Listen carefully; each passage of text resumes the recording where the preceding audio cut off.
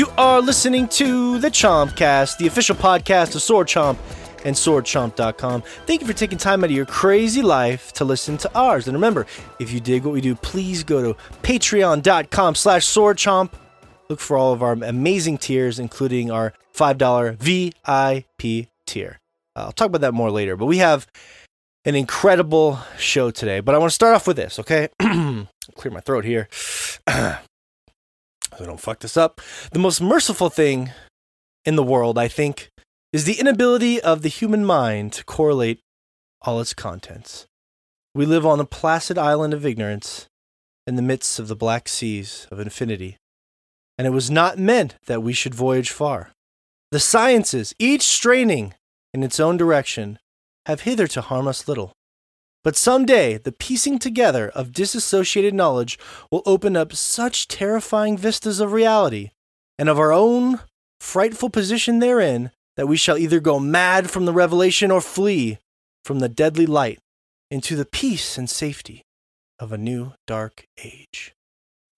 That is the opening paragraph of Call of Cthulhu by H.P. Lovecraft, who was also a very polarizing figure in his time, for some said they found him tiresome and maybe overly inflated. Ironically, much like Kojima, they both seem to have a weird thing for squid monsters as well, which is interesting. There we go. Our special guest is holding up H.P. Lovecraft on the. I can't introduce you yet, mystery guest. Mystery guest just gave me the signal. So I thought it fit the tone of Death Stranding, but more importantly, the topic of the show this week, H.P. Lovecraft being very polarizing, much like Kojima. So we will ask our audience a couple questions this week for the topic of the show. Does groundbreaking art generally need to be polarizing? And has Kojima become a little too self-indulgent? That is one conversation you don't want to miss. And plus, I just love to read that opening paragraph. It's one of my favorite things ever written, for whatever reason. And now I'm going to toss that quick ball because we have a very brief first impression of Pokemon Sword and Shield to go nicely with the bulk of the Death Stranding conversation we still have to continue having, especially because we have that special guest I was alluding to. We have some fun polls to discuss that you voted on, such as Overwatch foot fetishes, Diablo 4 being more like Destiny, Norman Reedus being just insanely likable, and more. It's going to be a lot of fun. I'm excited. But let's get right to it, because we have a special guest this week. I've now said special guest 3 times before he's actually been able to speak a single word. Chomp legend. He wrote for Destructoid. Rich Meister. Hey, everybody clap for Rich Meister. Woo! What a guy. What's going on, everybody? what a guy. I hear he's all right. Yeah, no, he kind of sucks a little bit.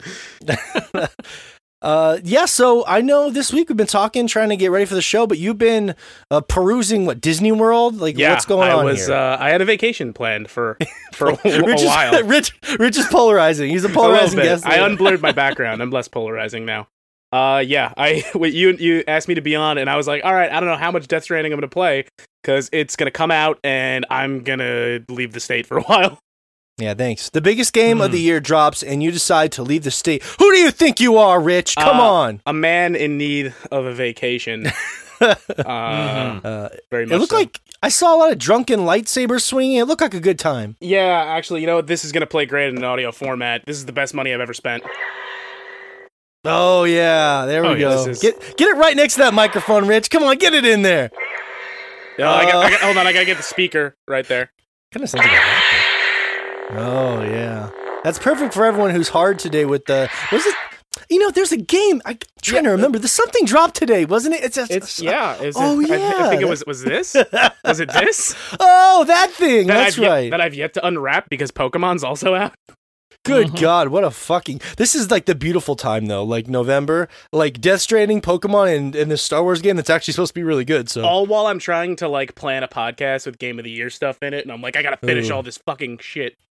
Well, I'm telling you, Rich, the secret is don't fall into the hype. Me and Josh talk about this every year. We do our Game of the Year on December 25th, all right? You don't have to do it any earlier if you don't want to. Yeah, no, but I like to start thinking about it, and it's like, we've hit that point in the year where I'm like, all right, there's certain things I could finish.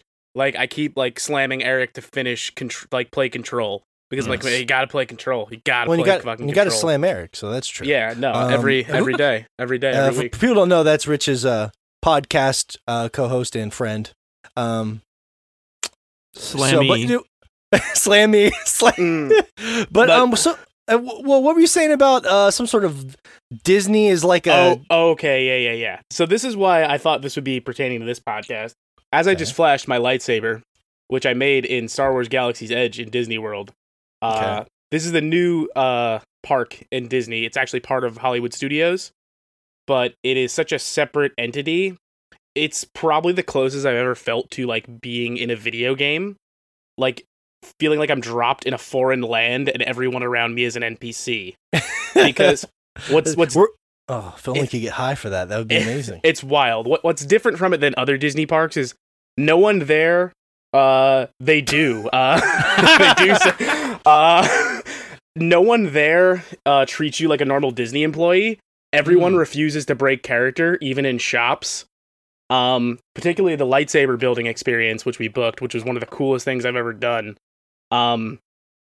Josh was asking if they send you on a quest for the crystal, but you do have to pick your crystal. You can get more crystals later, which I did. My lightsaber is green, and I also knocked my... That's very KOTOR. Oh, thank you for... Right. Yeah, like a giant fucking prick. I also got blue and yellow crystals, which I can change out at will. Oh, wow. But I picked the parts and constructed my lightsaber. We had to do it in secret, so the First Order wouldn't find out. We had to like rendezvous with a Resistance member outside the scrap shop, and they brought us in through the back. And there were a bunch of stormtroopers sniffing around the front. That sounds amazing. Was it packed? Was there a lot of people? It was not too crazy. It was like busy. The streets were busy. And like you're just kind of watching people walk around, and like people are playing Resistance members, and there'll be like stormtroopers walking by, and they'll like ask you like, "Citizen, did you see like we're looking for a Wookiee," and you'll have like seen Chewbacca run by like a minute ago, and you could be like, "Oh yeah, they went that way," and like point them in the wrong direction. It's so fun. That sounds amazing. That really does. That's Disney World, not Disneyland. Disneyland also has Galaxy's Edge. Oh, do they do? Okay. Yeah. That sounds cool. All right. I went to the Disney World one, and if you do go, I'll say to anyone going, the lightsaber thing, Savi's Workshop, is expensive. Costs $200. I think it's worth it for the experience and the quality of this goddamn fucking laser sword. Is it worth it if neither your kids nor your wife care about Star Wars? I care about Star Wars a lot. Even my friends who don't care about Star Wars that much were like so into everything that was happening. Okay. Because I think you start to like project it in terms of like... Yeah, you feel like you're there. It's like part of it's in the air, man. It's crazy. And also the bar, Oga's Cantina, which was a little bit of a wait to get into. Fucking crazy. I'd recommend that to anyone. The drinks were amazing. We had a drink called a Fuzzy Tauntaun, which was a pretty like standard liquor drink, except it had this foam on the top that basically numbs your mouth. And when we ordered it, the waitress warned us that it was not meant for human consumption and called us all stupid humans for insisting on ordering it. That's cool. What? Yeah, this place is... Yeah, you're locked in, man. That sounds, dude, that's awesome. And then they yelled at us for cheersing to the rebellion because stormtroopers drink there. Dude, that's great. That would have been a perfect segue into The Mandalorian if I had seen it, but I haven't yet. I've seen both the episodes that are out, and man. God, is it worth getting Disney Plus for? It's the Star Wars thing I've always wanted. It feels the most like old Star Wars to me. It takes place right after Return of the Jedi, and it feels like it in so many ways. If you didn't think if it was going to be like the edgy kind of Star Wars, I guess you wanted, it feels like Deadwood in space. Within the first 5 minutes, the main character cuts someone in half with a door. Spoilers. That sounds like that's a Kratos thing. That sounds like something Kratos would do. Cut somebody in half with a door. As you got to do. Yeah, I'm going to watch it. I downloaded Disney Plus, actually, to be honest with you. I just haven't had time to get to it yet. But I will. I have to because everyone's talking about it, And it's what is it? It looks just like Boba Fett. Everyone who doesn't love Boba Fett. Yeah, no, it's totally that without being tied to too much of the Boba Fett stuff. Anyone with a bounty, not big fans. Yeah, Boba Fett's great. Just looked awesome. He was like, he's dead. I know. He had such a stupid death too. Do you remember that? Well, I mean, when he's flopping down that. Well, digesting for a long, long time in that Sarlacc. That's why he kind of sucks, because like they build up Boba Fett as like this badass from Empire, and then a blind Han Solo like incidentally shoots him once, and he drops into this monster pit. Digested forever is God damn it. That's just so disappointing. Anyways, glad you're here. Something that is not disappointing, of course, is always having Rich. I'm glad we could give you that extended intro there, because that was a great story. And also, we don't get to talk to you very often. So, Rich Meister, if people want to find you, I'll promote you whenever we put the podcast up. Yes. Of course, what are you, The Rich Meister on Instagram? I am, Instagram is The Rich Meister 0. That's the same as my Twitter. Podcast is the Gecko Games podcast, and that's on pretty much everything. We're hosted by Anchor, Spotify, iTunes, pretty much any podcast service you can think of. Just think Gecko. Just remember that. Gecko Games, and you'll be all right. You'll find us. The Gecko will lead the way. Thanks for being here, Rich. Now I'm going to get to my my other co-host, Shea. By the way, this week is out doing serious stuff. He is obviously a teacher in Japan, so sometimes life calls and he could not be here, but that's okay, because next week he'll be charged up on Pokemon and Outer World and stuff to talk to us. But let's get to the rest of the crew, my lovely friends here. From Texas, the Filipino Johnny Depp, as you know him. The world loves him. The one and only Fish is here, and Fish, this is actually pretty amazing, because much like Norman Reedus, Fish is a man who actually wants to reunite the country with his package. Wait, did I read that? Yeah, I think I read that right. Yeah, usually. Yeah. Okay. How you doing, Fish? Right. Yeah. Yeah. Yeah, I How's it going, by the way? I gotta lug that thing across, miles and miles of road on my back, so. Lug that thing. There's no lugging going on. On your back. Actually, I'll just get in on a motorcycle and just. Yeah, what's with the back thing, Josh? I didn't catch that. He's talking about throwing it on his back. Shit just got weird. You know how you do. I let Fish take the reins. Yeah, as one does. Just back. What's the weirdest shit you can transport? I just want to see Norman Reedus throwing some weird shit. Trust me, you get some weird stuff in Death Stranding and put on your back, but haven't got a bag of dicks yet. No bag of dicks. It's coming. See, transport a few motherboards. I've delivered a pizza. Yeah. A bag of dicks would probably go on your tool belt. You wouldn't throw it on the back. You'd attach it to your toolkit. It depends on the dicks. But that's where I put the bags of my own feces. Yeah. Oh, well, that's you hold it until you get to that private room, Rich, and then you use the toilet. That's how he does it. Well, it's been reduced into a grenade at that point, but I want to know why the fluid is like blue. Well, that fluid should be brown. If we're gonna make this joke, let's fucking commit to it. I'll tell you this, Rich. My poor Norman Reedus hasn't gone to the bathroom in like 7 hours because I just haven't gone to a private room. So does Norman Reedus exist in the world of Death Stranding? Because there's ads for his show when you take a shit. Well, that's something we can get to later. What are they trying to say? That his show is just a bunch of shit? Is that what they're implying? Is this some weird meta commentary? It is strange because even without developer comments, there are developer comments in the game. Yeah. There's a lot going on. Yeah. That, of course, is Joshua Fowler here from Michigan, who is standing by. Of course, or should I say he's stranding by. Should you?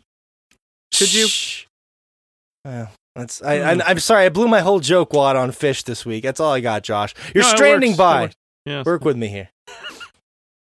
I actually was going to say that Fish was the first strand human ever created, but I couldn't really do enough with that.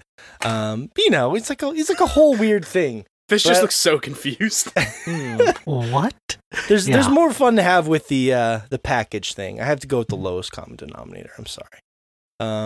But I'm happy you're here, Fish, and I'm happy you're here, Josh, of course. And I'm happy to be here too. General Mountain Time, this is Morgan from Montana. Because we're going to sneak a little Pokemon talking right now, so don't panic if you want to hear other stuff. But look, who doesn't love a little Pokemans, right? Sorry, were you saying something?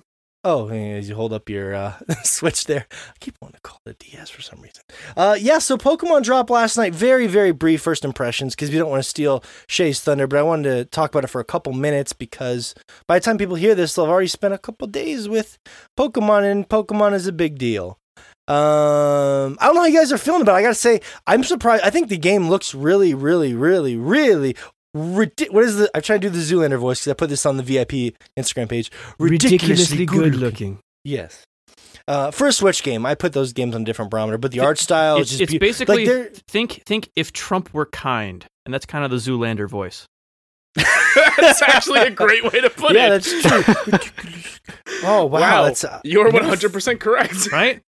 I never thought about that. How did you have that on tap? Have you thought about that before? No, I was doing the voice, and I realized all I had to do is drop it down a little bit and be a dick, and it was a Trump impression. And it was I'm like, damn. Because like the muscle memory in my vocal cords, just like you've done this voice recently, like you know how to do this. So I'm gonna have to remember that because that's good. I think the game looks incredible. Like I was surprised too because I thought it looked really good, and then I read in the Kotaku review that Vegeta wasn't super impressed with how it looks, but I'm blown. I think it looks incredible. Did any of you guys get any time in with Luigi's Mansion 3? Because I think that set my barometer up for how fucking good shit can look on the Switch.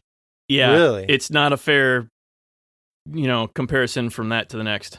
But it's look at those textures on Luigi's pants. I mean. Well, really? So it actually looks that good. Hotel. Well, is that only because we're sorry? The scale is just smaller, so you don't. They put more effort into like the details of close-up stuff. It's that diorama scale that kind of lets them really make everything look like meticulous and pretty. Yeah, you know how like when Little Big Planet came out and we're like, wow, it's like I'm in a real thing. Because they're only rendering these tiny little things to begin with, so. The details that's are all of it. Well, and we're kind of separated from some of the bigger Switch games, some of the better looking Switch. It's been a while this year since the Switch has really blown me away visually, so maybe that was part of it. But yeah, I often, it's been nice because every time there's a Pokemon game that moves to a new console, it's like that refreshing feeling, where it's like, oh yeah, it looks great again, because they get to take that jump. You could even tell with Sun and Moon that they were like fighting the technological restrictions of that fucking 3DS big time. Pushing that hardware, yeah. But it's just really lovely looking with the setting and everything being overseas. Everyone's popping, and they they really commit to it. They all the names of the towns and the Pokemon. It's great. Kept my Switch by the telly. Oh, the telly. The game says that if you look at your Switch. There's lots of beautiful ladies about. Honestly, I'm kind of uncomfortable with all the. I feel like these games have gone on. In the last game, there was that gym leader with the bikini, and in this one, there's already like a couple hot. Pokemon used to be a pure world. It was a boner-free zone, all right. And now Fish knows what I'm talking about. It's not like there was right? never been any for me, sort of but I have a fandom around any of the original Pokemon cast. Okay. I guess maybe it hasn't been a boner-free zone. Maybe I've been alone in that. The Pokemon world's supposed to be pure, and now, like, Sonya pops up on my screen. I'm like, what Pokemon? What is that what I'm supposed to be doing? All right, I guess. I feel you. Psyduck gets my engine revving. Yeah, Psyduck kind of guy, huh? That's psychological. He's just in your head. All right? He's fucking with you. He's manipulating me, yeah. It's unfair. It is. It's just part of his power. But no, like, I played about 2 hours of it, and... yeah, I think the setting is also refreshing too, just because it takes place in a whole new environment. Or obviously being in Pokemon's version of, I guess, what England or London or kind of overseas. It's a made up world, but it's inspired. It very much seems like the UK. Yes, yeah. And even the way the game starts off with, like, normally every Pokemon game has that scene where the guy's like, welcome to the world of Pokemon. In the world of Pokemon, you can do this and that. But like the way they did it this time was like an announcer and he was in the stadium. Yeah. Yeah, it was like they're having Eurovision or something. Yeah. Oh, man, Eurovision really, get excited all the time. But the thing is, it seems like they're trying to make Pokemon competition in this region, since it really is the UK. Like, it's treated like the same kind of spectacle that, like, the World Cup is, like soccer. Like, it's all the battles are in these huge arenas, like, cheering fans. Yeah. I like the energy it brings to it. It's so different than what we've seen before. It is, yeah. The visual upgrade, the difference in tone and everything. A lot of the little details are like. Go ahead. Sorry. It feels more like what we've seen of the Pokemon League and like the anime and stuff. Like the idea of like the Pokemon League is this big like annual spectacle where like arenas full of people come to watch the matches, and like the champion's like this revered celebrity who's like walking around with a fucking cape striking a pose. Yeah. Yeah. That was I always thought that was strange. Like from the first game, you're trying to be the very best that no one ever was, and to do it, you need to get be in the a guy who fight kinda with a is. bunch of old guys that are like in a bunker somewhere. And Lance is like, I can climb to the top by having 4 of the same Pokemon. I'm like, well, that doesn't make a lot of sense. Yeah. Yeah. It is like they're in a bunker. Like you crawl down this tunnel to get to each of the next one. Yeah. Like you guys are waiting out the apocalypse, aren't you? Like what's actually happening here? And I got to the third guy. I'm like, hey, did you know Moltres lived back there? Just No, never ran into him. Not on your way to the grocery store or anything? Shit is great.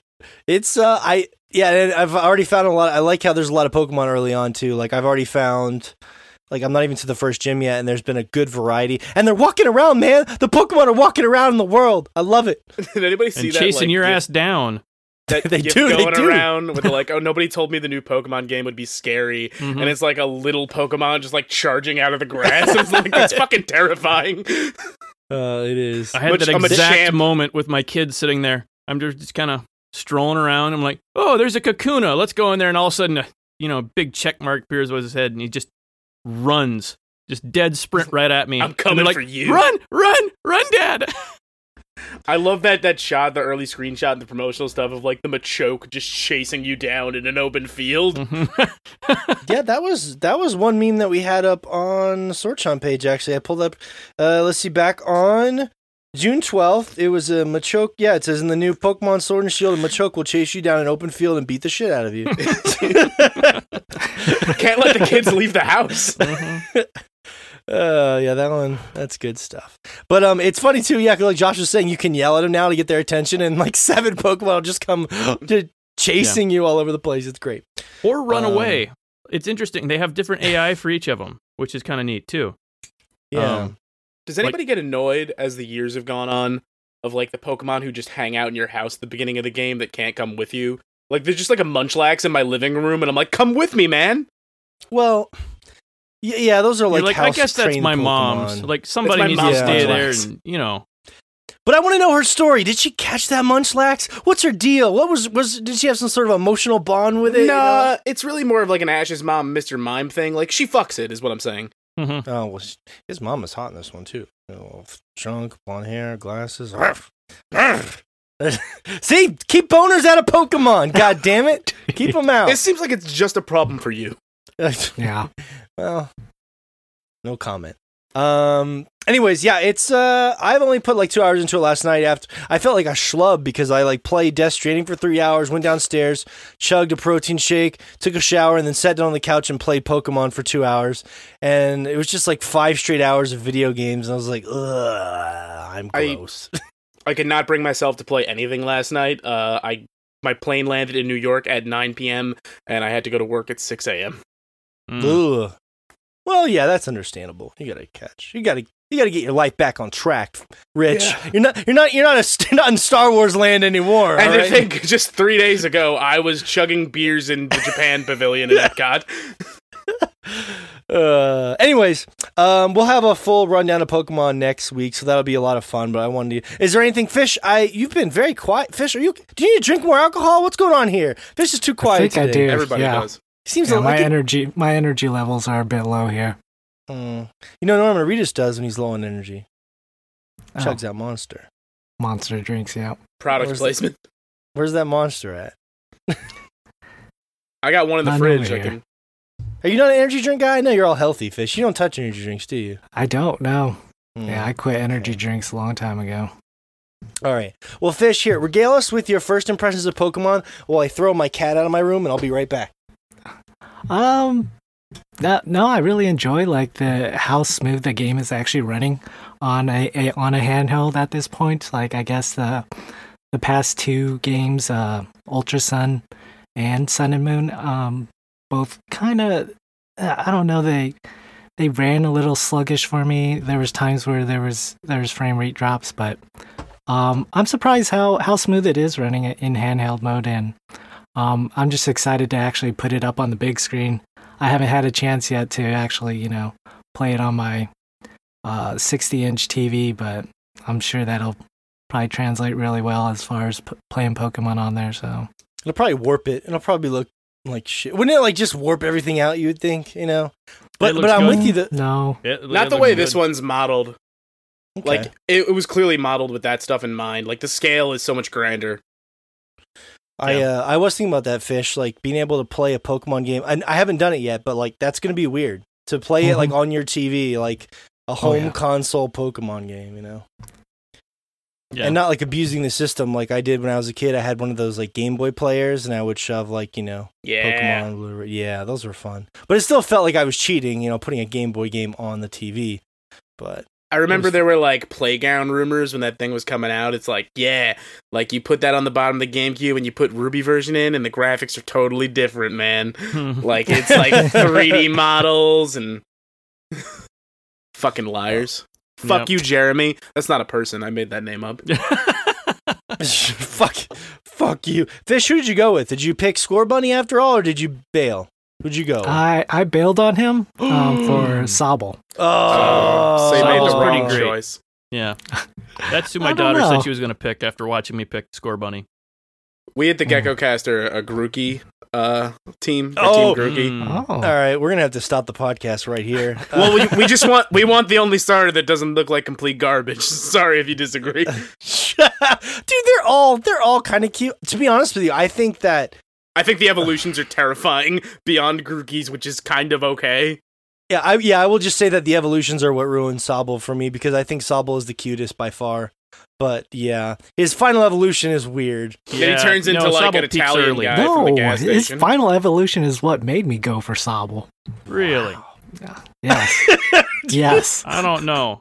I think he was voted most likely to succeed and then disappointed everyone. Story of my life. He looks like an Italian spy or something. I just don't. Is his shiny version just always chewing on a toothpick? I don't know. We'll see. Maybe we'll be wrong and seeing it in game, but I couldn't get a feel for who he looks like. But to be fair, this is not my favorite starter batch of all of them. I was telling them that my daughter likes to run around and play with Band-Aids, so that's why I took Score Bunny. Because it was cute. But, Score Bunny's fine. I really wanted Sobble. It was hard. It was hard not to take him. So, maybe I shouldn't have looked at the starter evolution. I feel like I would have been betraying my daughter if I went with Sobble. All right, I had an obligation to do the right thing. Well, you're probably right grabbing fire. That's generally the right choice, unless there's one that you really like otherwise, because there are almost never fire types early on.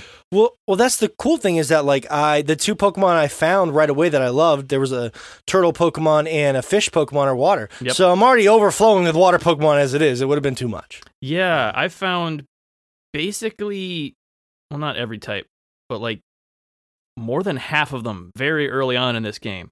And also these starters don't have multiple types. Like even as they evolve, they just stick with the base types, which is the first time in a while I want to say that's the case. Weird. Mm-hmm. Yeah, that's really that's hard to believe for me. He's calling you a liar. He's calling you a liar. I mean, Rich. Listen.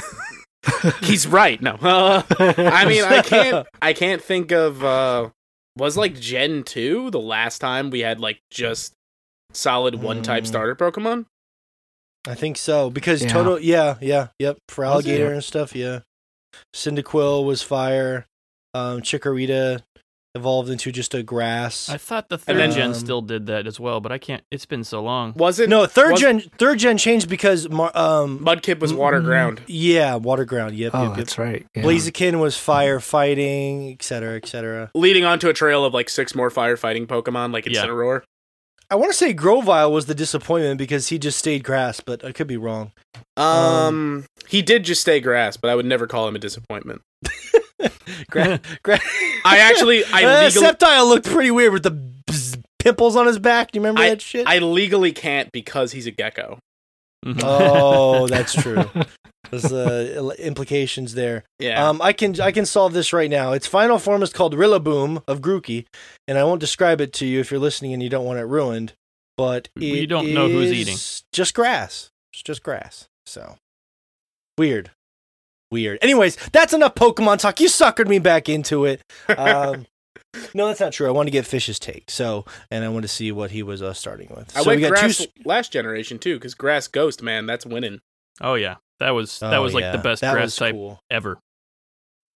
By a Yeah, lot. I love that. I'll save that for next week. You're already getting me down my criticism hole, man. Anyways, that it's going to be a lot of fun to play that. But let's get to the topic of the show because we have a lot to get to here today. And I saved this starter thing because one of the screenshots I took because I thought it was a great way to get this conversation flowing. Now, there's two sort of mini topics, and the reason this happened was I threw it on last night. We knew Shea was going to be here, and I was trying to find something interesting. It didn't have to be about Death Stranding. Normally, our topics are just inspired by things, but they can apply to anything. So we came up with the idea of basically like polarizing games. Does like art need to be groundbreaking?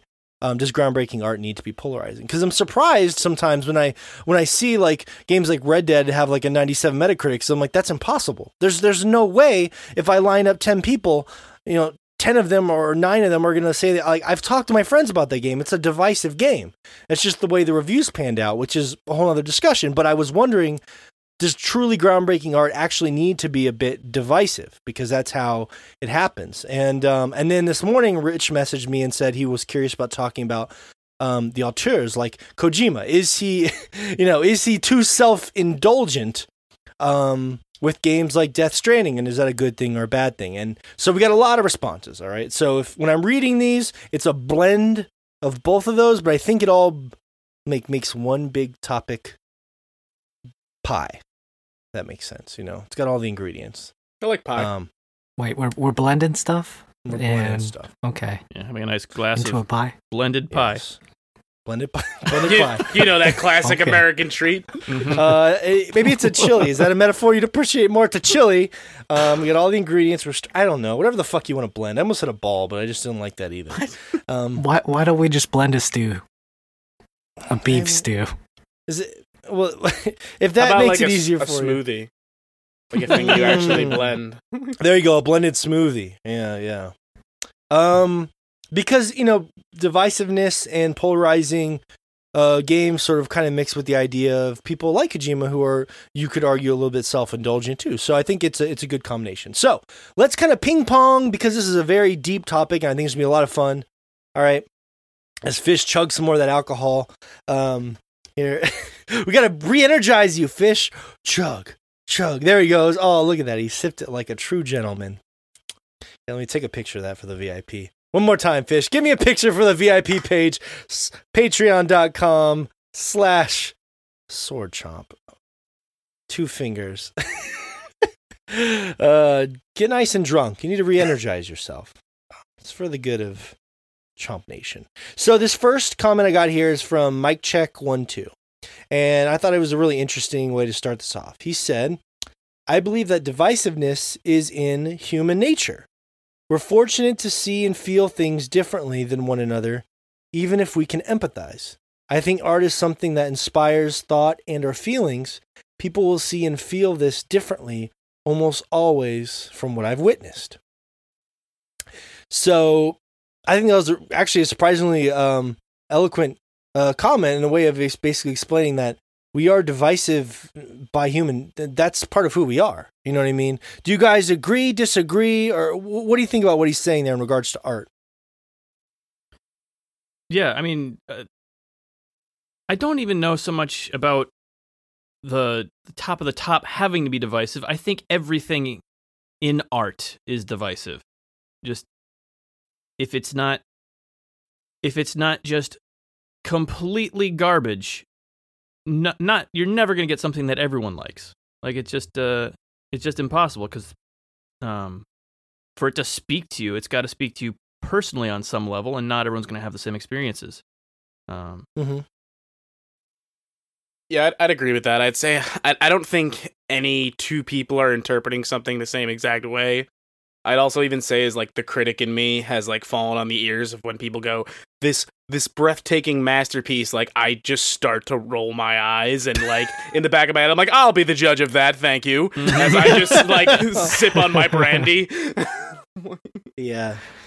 I don't necessarily feel that way, Rich, but I do feel like I'm to the point now where I'm like, well, there's so many 9s and 10s nowadays. Is everything a masterpiece? I mean, well, it lies within that like joke I like all the time going like, oh, well, it depends on what website we're looking at for like a critical review. I go, well, you know, for example, GameSpot, their scale begins at 7. Is that real? No, that's just like. Oh, you're just joking. Yeah, okay, yeah. I was like, Jesus Christ, that's stupid. Actually, I mean, I wouldn't even say it's stupid. I think all review scores are silly at this point. I think I've mentioned it on this show before. I'm not a huge fan of review scores. Like, I'd rather you just read the review and like judge from there what the author's trying to get across. I think it's better than writing your reflections on something and then reading it back to yourself and picking out a fucking number. Yeah, I feel like I thought IGN had a scale that started at 7 until they gave Death Stranding a 6.8, and then it shattered my whole world of their scale. It's funny because I read that and I'm like, yeah, 6.8 seems right. I read that and said, these people are on drugs. Same response. Similar. Same thing. No, it's interesting because I feel like there's different kinds of. What I was thinking a lot about this lately in the AAA space in particular, because one of the interesting things I think about Kojima is sort of like bridging, like maybe like sort of the interests of someone like Josh and myself, because I like AAA games, but a lot of AAA games I find just too like they're not brave enough. And Josh like really loves the independent scene, and those games can be very brave oftentimes because they're shorter, little smaller budgets, but they don't have necessarily the oomph to me that a AAA game. This is just my personal opinion. I'm not reflecting this on anybody else. So I want more. Like one of the reasons I love Final Fantasy 15. That is far from a perfect game, but that game is like as a AAA game is fucking weird. And Japan, a lot of games that come out of Japan have a tendency to be weirder, especially to us because there are cultural differences. But like just as a whole, that game was weird as hell. You start off pushing a car to Florence and the Machine. You go on a road trip with your buddies and you stop at gas stations to buy Final Fantasy music. Like, what the fuck? Love that game so much. I think like when you weirdly see something that's willing to like take a weird risk and be adventurous, there's always something to be appreciated about that. And Death Stranding very much is that. Like, it's because of Kojima's name that Sony was willing to shell out the money to take this sort of, and to be honest with you, because of that, it's a calculated risk. But it is a risk nonetheless, because however you feel about Death Stranding, there's no other game like it. Yeah. It sounds like hyperbole, but now that I've played it a lot, I can honestly say I don't necessarily think it's a new genre, but there's nothing like it. That's true. It's well, I mean, it's an adventure game in the simplest sense. Yeah, well, it's a walking simulator, just a hardcore walking simulator. Josh, I thought we outlawed that term. I thought we outlawed that term with No Man's Sky. I can't wait for the PC version so they can just make a mod where you're just like an Amazon delivery man in Manhattan. Right? Well, to be fair, I just got a power skeleton that allows me to run really fast, so now it's a running simulator. A motorcycle simulator. How many shit grenades can you hold, though? I don't know. A lot. Those are the hermetic ones, right? I thought those were blood grenades. You should have been my friends on the plane having to listen to me talk about how I was so tired flying to Orlando because I was up all night playing Death Stranding. And I'm like, no, you guys don't understand, because you take a shit and then you can throw it at the ghosts, and that's how you get the baby to the port town. Yeah. It's easy. Come on, it's simple. You're overthinking it. The only thing that would be better is if we saw him squatting and grabbing his feces and physically throwing it at the BTs themselves. Then now that's a brave game right there. He doesn't need to. He has scientists to do that for him. Guillermo del Toro will try and shake his hand despite knowing about his condition 30 times in a row, and then he'll collect his urine. Right? Wait! We can't talk about Death Stranding yet. Slow down. But what I was getting at is just there are games like, I know we disagreed on this because I think God of War is a great game, and I know you liked it a lot more than I did, Rich. But like, I look at something like God of War and say that is a very safe great game. You know what I mean? I don't feel like they did anything. I wouldn't disagree that it's rub people the wrong way. You know? I don't disagree. I think it's very safe, but I also think it succeeds in pretty much every way at what it's trying to do, and it doesn't need to take those risks because it takes ideas that work and does them at a superb level. And that's fair. I wouldn't disagree with that at all. I'm just saying I think there is value for the things I personally get excited about are when they're able to take that budget and time and like really do something a little weird with it if you can. Oh yeah, and there's value in that.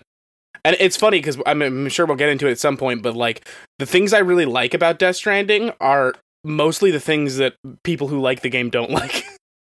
Well, yeah, that's the funny thing about it. Yeah. Oh, well, yep, that's why it's difficult. Pausography said, I think more creative minds in gaming would love to get the same kind of opportunity Kojima was given. There's definitely too much restraint in big budget games now, playing things way too safe. I know I'm sick of playing the same focus tested by the numbers AAA games year after year. Now, that's one thing I was hearing. I think I heard it on the Giant Bombcast where Brad was saying that a lot of developers are reaching out to him and saying that game developers are really excited about Death Stranding because they're like, yeah, this is very weird to see someone in the AAA scene making something this strange. Like as a developer, they're getting excited about it. I'm not a developer, I can't relate to that, but I relate to that enthusiasm or at least interest. You know, who knows if they'll like almost it the idea of if a company's willing to shell out money to make this, like maybe my pitch isn't that outlandish after all. Yeah. If Kojima can sit in front of Sony and say he's gonna throw grenades made of poo at these ghosts, then I got a shot. I like to imagine that was in his original pitch, and he's like, yeah, and then Lindsay Wagner will give you the baby. And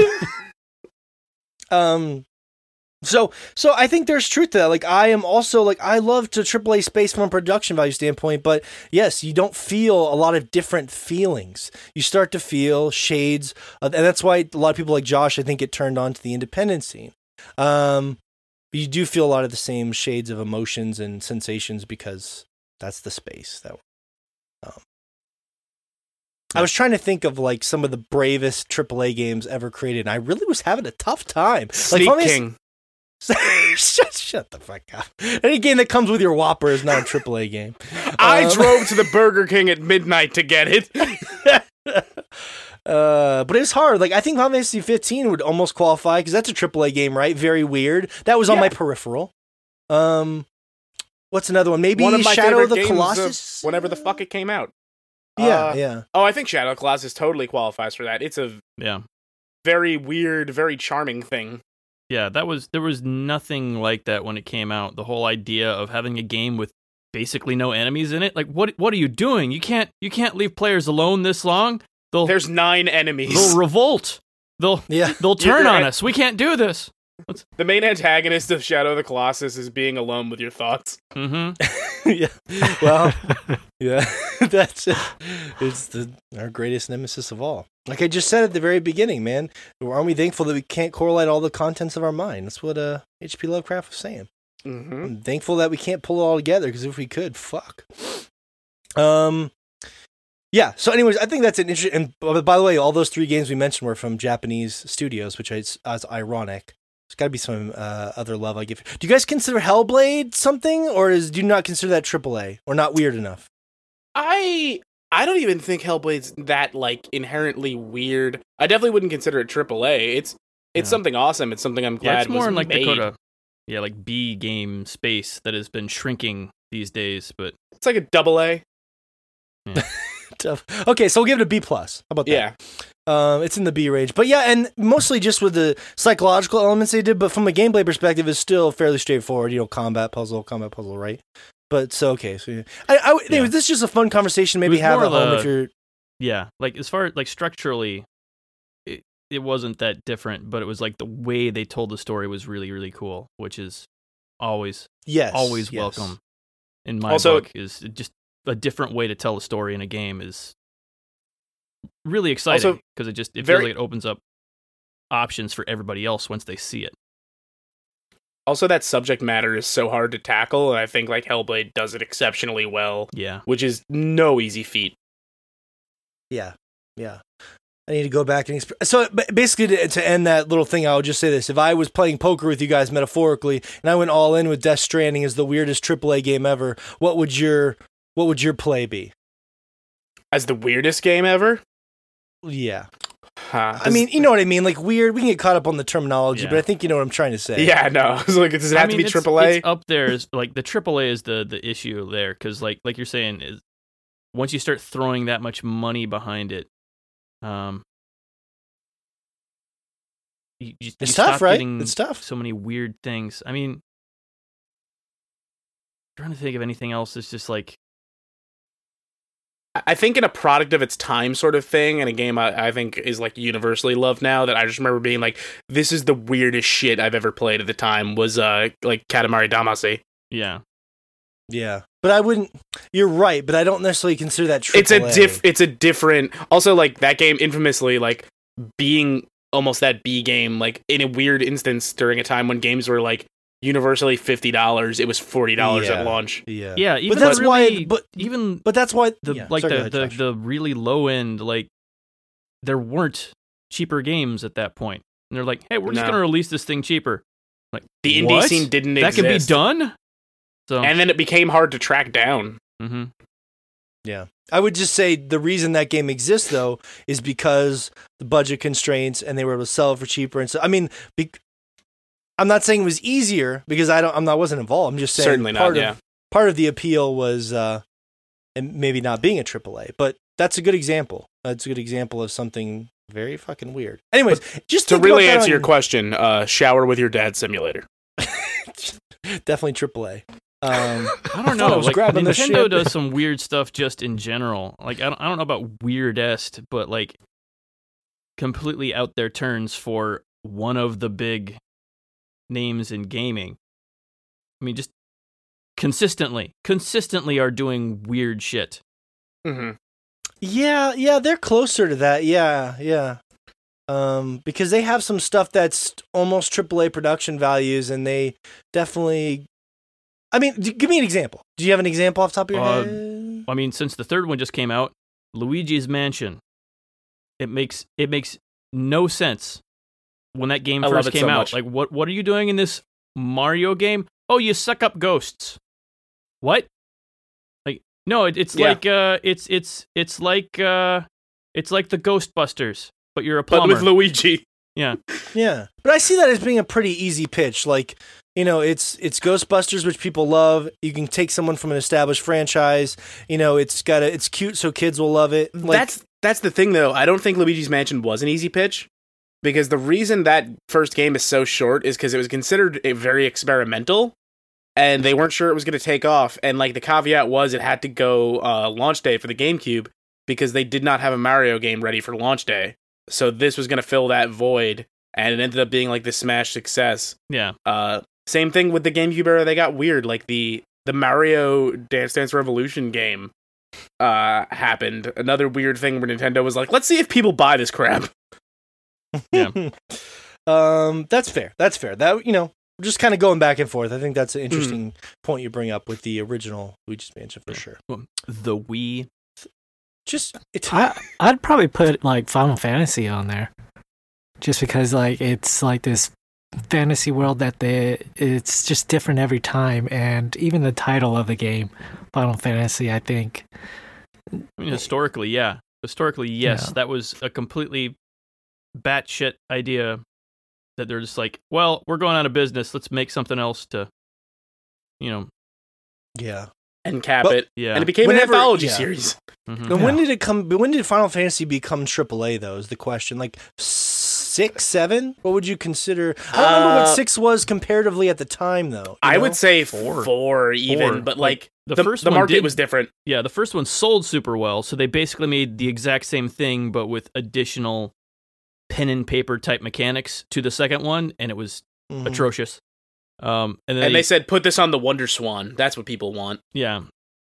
And then they kind of corrected course with 3, and then didn't really do anything to up the storytelling until 4. And then basically everything from 4 on has been AAA for its time. They're like crystals, yo. Crystals for days. Mm-hmm. That's true. And to your credit, Fish, that's why I brought up 15 as an example, because I just think of that game as being incredibly weird. Yeah, like even for the series, that one's weird. Yes, well, for a weird series, it's even weirder. I say it's actually... but like 13 has a trilogy around it. There's you collect Pokemon. There's time travel. The first game's the worst of them. Yeah. I would also say Crystal Chronicles, if you want to talk weird Final Fantasy. Yeah. Crystal Chronicles is one that I'm excited about that being re-released.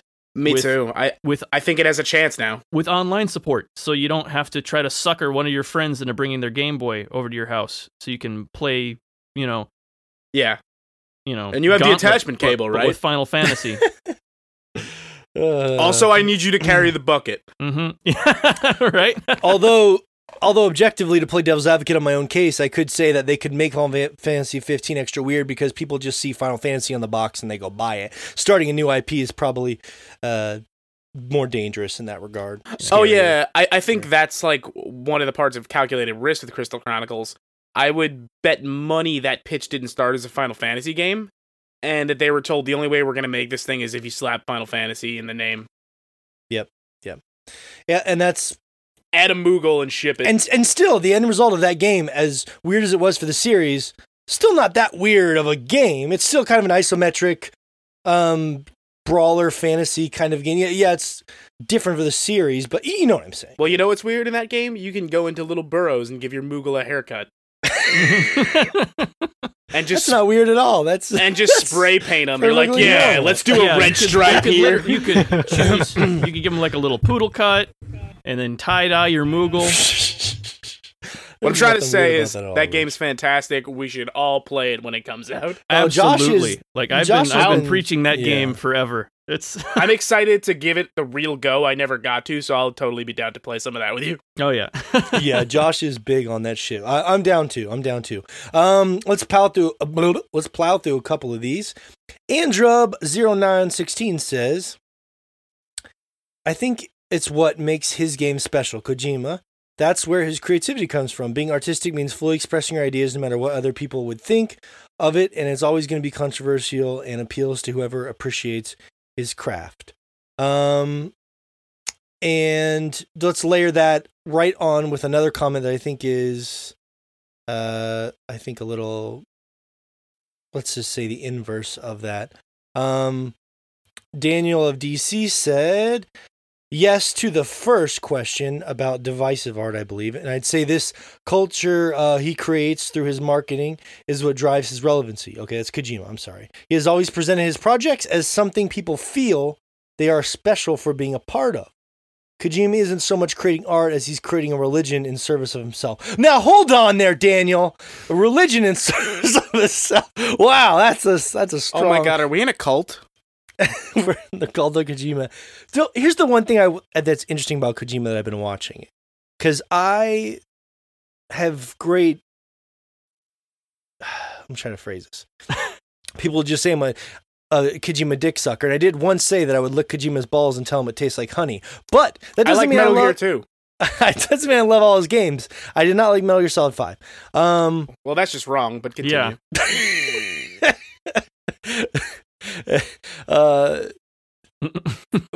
God damn it. What? I just wanted to stop for a moment to congratulate you on your wrong opinion. Yes. I only didn't like it because it didn't have any story. If it had a lot of story, I probably would have, gotten into it more. But the thing about Kojima that's interesting to me is that he goes around on these, I think he almost does himself a disservice through the magic. Like, for example, he was sending these really fancy, Death Stranding press kits out that looked really, really cool. I don't know if you guys saw those. It was I think Rich is going to get he's getting an item. I can just tell. Mm-hmm. Oh no, he's just. But they were these suitcases people were getting, and they had combinations on them. You had to do this whole game to get inside of them, and he's you always see him taking pictures with Jeff Keighley of the Game Awards, and he has all these friends in the industry. And I get having a lot of respect, and I would love to meet Kojima. I mean, he's had a huge influence on me too. But at the same time, there's this weird level of you're getting too close. You know what I mean? And it's this. I wonder how they separate that stuff.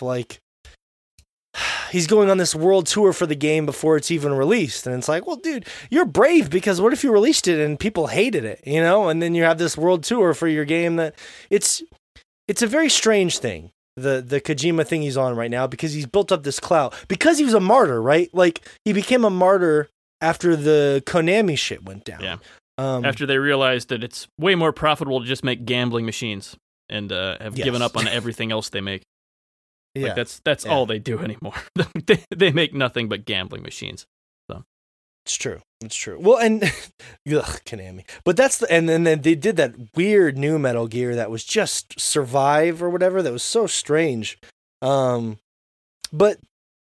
the thing about Konami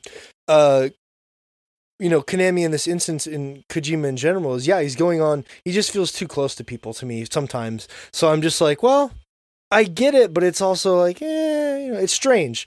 But he believes in it that much. He's on a world tour. He was on a world tour for that game when it first dropped. I saw him in New York, like cutting cakes and at this big party, like meeting fans and stuff, like the first day that game came out. And I think even he was surprised that some of the pushback he was getting from the reviews, which I thought was interesting, because I'm like, maybe this will be good for him in the long run to have a game that is more polarizing, right? Because people love the Metal Gear games. They're almost all universally lauded. He hasn't made anything that I could think of that actually gave him pushback. And then he became a martyr with Konami, and then he sort of became a god. Do you guys think I'm wrong there, or what am I missing?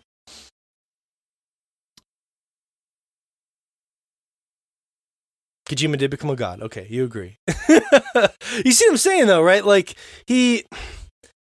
whenever you're a martyr for something like that, it does sort of transform you into this next level of, like, he was going to deal with Konami shit, and now Konami, like you said, is off making all this garbage, and now he has this aura about him when he goes to make his next project.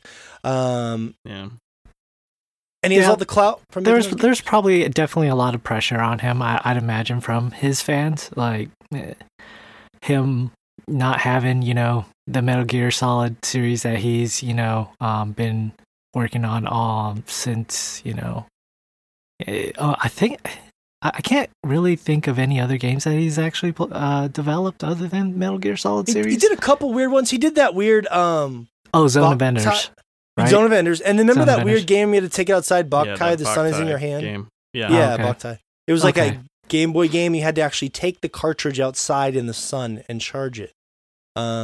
Which is weird, yeah. Yeah, to play it. But they were seen as sort of like side projects, Right. To the Metal Gear Solid series, which he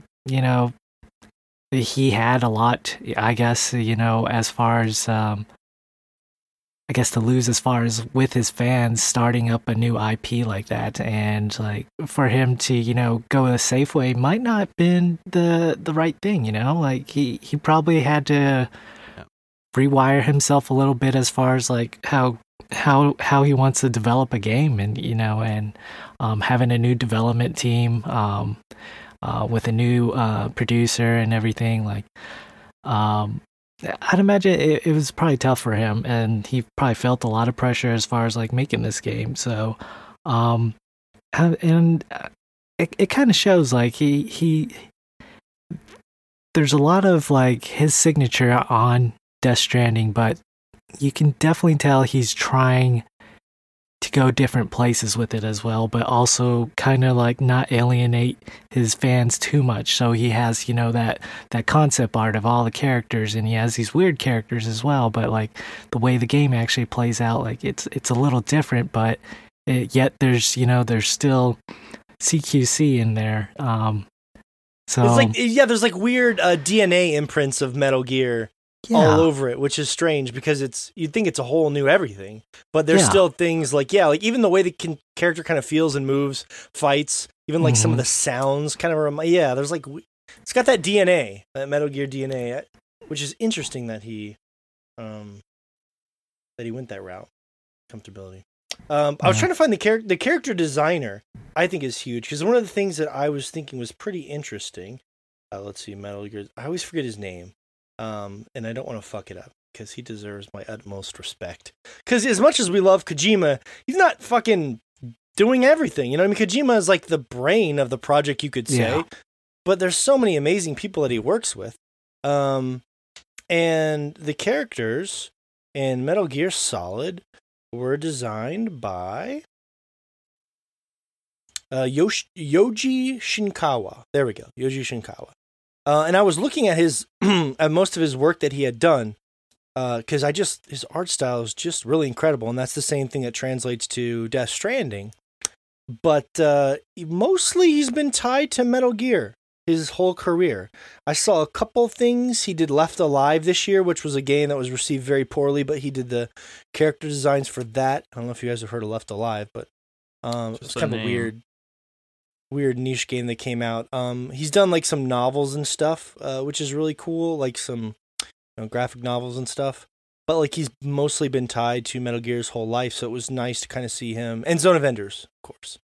And he just is a great artist, and that's one of the things I love most about his Kojima games and like Death Stranding. And Kojima didn't do that. Kojima ain't drawing this shit. Even if Kojima sits down in a room and is like, I have this vision for the character, sort of this, that artist is making that come true, and Ludwig is making the music come true. So, I mean, you can give the Kojima a lot of credit for maybe being like the spearhead of the project, and that's fair, but I always like to remember that there's a lot of incredible people behind him that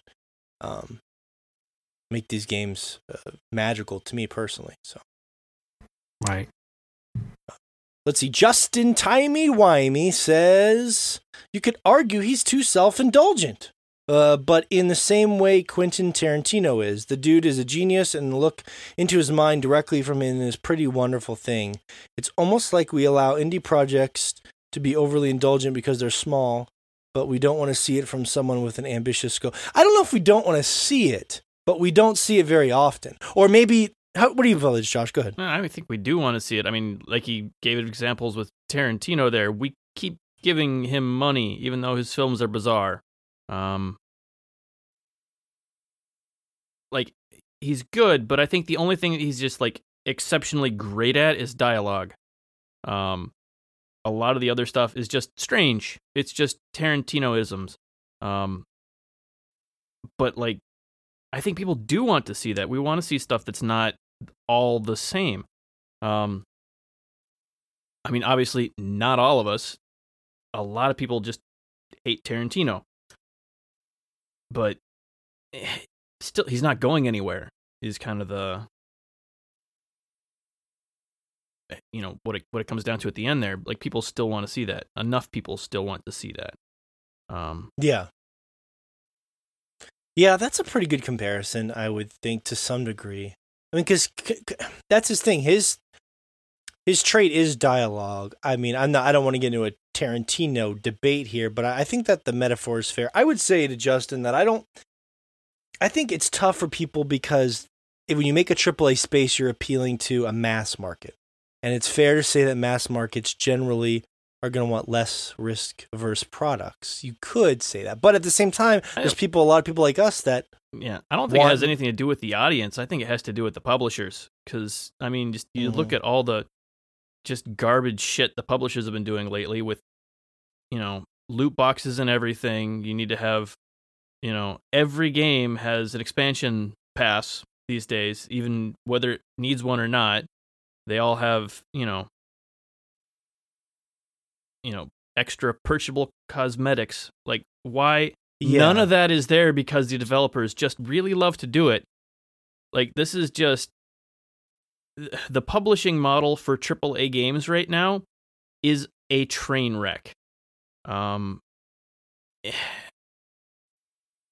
I really think it's going to continue that direction for a while, unfortunately, and getting these strange, weird deviations from that route are just unbelievably welcome for people who are a little tired of it at this point. Yeah, and I agree with you, Josh. And I guess what I was saying is, I think to combine both of our points is the reason I felt that way is because I feel like developers are worried if they put the money into something weird and it won't recoup because they don't think the audience is there for something weird. I think that's the idea, right? If the idea has to be we fund something very, very strange, it doesn't sell. we don't get our money back. We don't make a lot of money. Mm-hmm. And I guess that's the logic. So if you don't have a big name you can trust, or you don't maybe get good reviews or whatever it happens to be, you can be. There's some games that are weird and good, I mean, and then still don't sell very well, and that's unfortunate. Seamless re-entry. Yeah, you missed a lot of good ones. I'm sorry, I got an emergency call from Ireland. Okay. Well, no need to expound on that further. I'll explain later, but everything I just said is true. But I think it's interesting. And look, I enjoy Tarantino obviously a lot more than I know you do, Josh, but like I feel like there's an interesting comparison there to make, because for me, there's not a lot of movies I see anymore that really grab me, but I saw even the newest Tarantino movie, which is one of my least favorite of his films, still sticks out to me because of all the other bland shit I've seen this year, right? Like, it's not my favorite Tarantino movie at all. It's like maybe in the middle somewhere. But I enjoyed it. Once Upon a Time in Hollywood. The ending, the last 45 minutes in particular are fucking nuts in that film. And there's a build up to it that he earns. But what I'm saying is, even though it's not my favorite film of his, it's still like something different in a sea of films that haven't really moved me one way or the other. But it's nice to have. So I think that's a fair way to put it.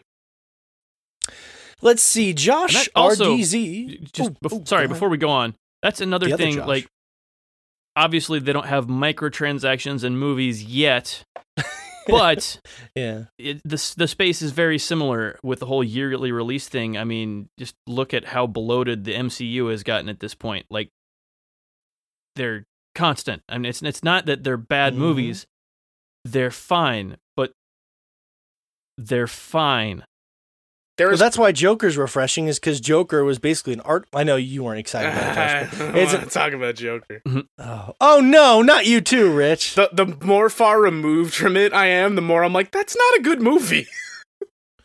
All right, Rich, we're gonna get you. It was a great pamphlet. Get out of here. It was. I'm like, I've seen The King of Comedy. Why did you just like slap DC branding on it? Oh God, Josh and Rich are giggling too much about this for my comfort.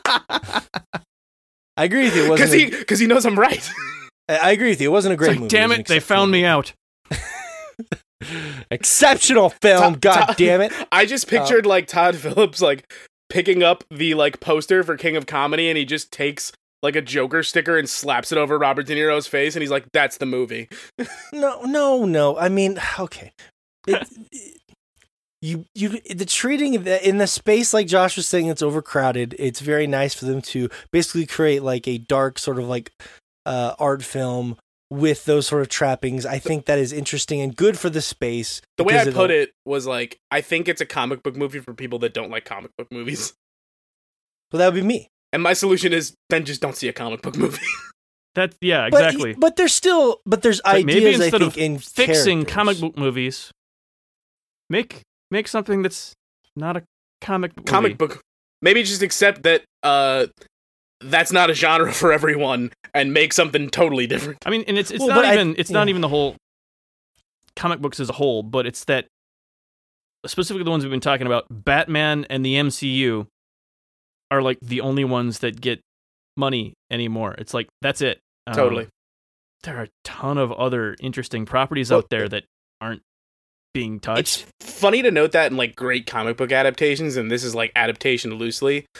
I think once you hit the third episode of HBO's current like Watchmen series, it's one of the best like pieces of television I've seen in years.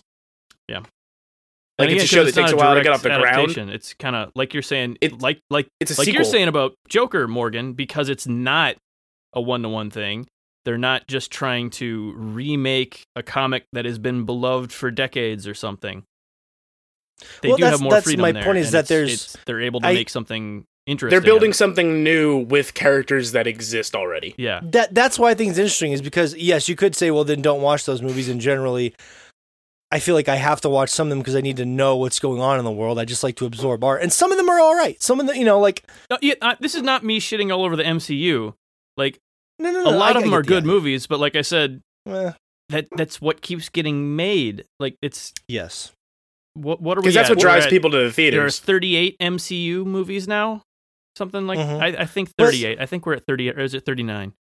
But I think what gets me about those movies, though, is you could have interesting ideas like the Joker character, but they aren't able to go into it in a way. Like, I've never actually been terrified of a Joker character before. Even Heath Ledger's Joker, which was incredible, he's kind of already the Joker. You get a couple lines about how he was treated as a kid, and that's pretty much it, right? But amazing performance, but this was the first Joker that I was like, yeah, this Joker is actually terrifying. I was terrified of Jared Leto's Joker, but not for the reason they wanted. Different reason. You guys are trying to get me all upset here. Josh RDZ said, I don't know if the game part is special. What I've always found to be special is his imagination. I remember seeing all of the cutscenes for Metal Gear until I played Metal Gear for the first time. So you mean all of Metal Gear? Yeah. And here's the 4-hour sequence where Solid Snake and Liquid Snake fight on a submarine. That was great, though. I love it. Yes, you will never hear absolutely. me knock Metal Gear. And then we have to crawl through an oven. Yeah, see, Wait, that was I'm the Josh didn't weirdo. like, I'm the one though. that actually liked the game there. So I ended up liking VR missions probably even more than the first one, because it's like, oh, I actually get to play Metal Gear now. This is what I teased you guys earlier, which I think is funny. Like, I really like the gameplay loop of Death Stranding. Yeah. But then the cutscenes come, and I think it's all Metal Gear, but it doesn't do the thing Metal Gear does, which is occasionally it reminds you that Metal Gear is stupid. And, like, Death Stranding wants me to take everything at face value, and I don't think I can for as long as it wants me to. Like, Metal Gear will be really fucking... It'll take itself super seriously, but then just, like, Snake will strap on an alligator mask and go hide in the fucking woods somewhere, and you'll be like, right, this is really dumb. Exactly. I've noticed that. They take off any dumb cosmetics that you manage to put on yourself before those cutscenes start, so you don't end up there with a bright pink pair of sunglasses and a golden hat. It's still there in the game. It or just the doesn't otter show up man that Conan turns you into. Mm-hmm. Yeah, there is still some humor in there. Anyway, to finish this comment, I just loved what he came up with. I could have done a zombie apocalypse game or a Mad Max style world, but he came up with this. I will say that this is the first time a Kojima game has actually been interesting to me from a gameplay. I love the Metal Gear games. I think they're great. Even the gameplay I think is great. Yeah. But they're just action games. They're just really well made. There was the only times that he really did unique stuff to me that was, okay, let me go back a little bit. He would do interesting things within the confines of that, like in Metal Gear Solid 2. Here's a sequence where you just use this sensor, you walk around a room to try and look for the pacemaker in someone's, you know what I mean? Like, remember all the weird shit he would do? He would take those simple ideas, but do really creative things with them. Oh, here's a Nikita missile. You got to go through 18,000 vents to get to this little room to hit a generator. And we remember those sequences forever. And for some reason, you can't turn up, so you got to find ramps if you want to go up. You got to figure this out. It's like, sorry, that's too conspicuous. Yep. I recently watched some old interviews of Kojima's from like the Metal Gear Solid 2 press tour, and I'm just like, we were so innocent. I want to go, since we kind of talked over half that comment, I want to go back to the whole Mad Max thing, which is actually, that is 100% the feelings I've been getting, but like the first Mad Max, like I have been getting Road Warrior vibes all over the place from this, and it has been getting more wonderful. of a mild Max. Oh, mild Max, but yeah, it's got that Road Warrior feeling where like, yes, it's post-apocalyptic, but civilization is still struggling along. Like it wasn't until the second Mad Max that we're just like, okay, everyone is wearing spandex and spikes and living in the desert. Yeah. In that first one, there were like the cop station was still functioning. Like there was nobody in charge of it, but it was still functioning. They were still arresting people. Like the society was in the phase of... It was in the process of crumbling. Yeah, exactly. Like there was still grass. And there was infrastructure. Yeah, like Road Warrior is actually, I think, one of the better Mad Max films. I mean, not as good as the latest Mad Max, but like it's good. It's really good. Mm-hmm. And well, I think the latest Mad Max has sort of the advantage of knowing that it wants to build something greater going in. Yeah. Whereas like the Road Warrior just sought out to exist on its face, and it never thought it would be so deeply read into and so expanded upon. Yeah. It didn't know it was building a map to somewhere, whereas like this Mad Max is building off of all of that and knows it wants to go somewhere further. Mm-hmm.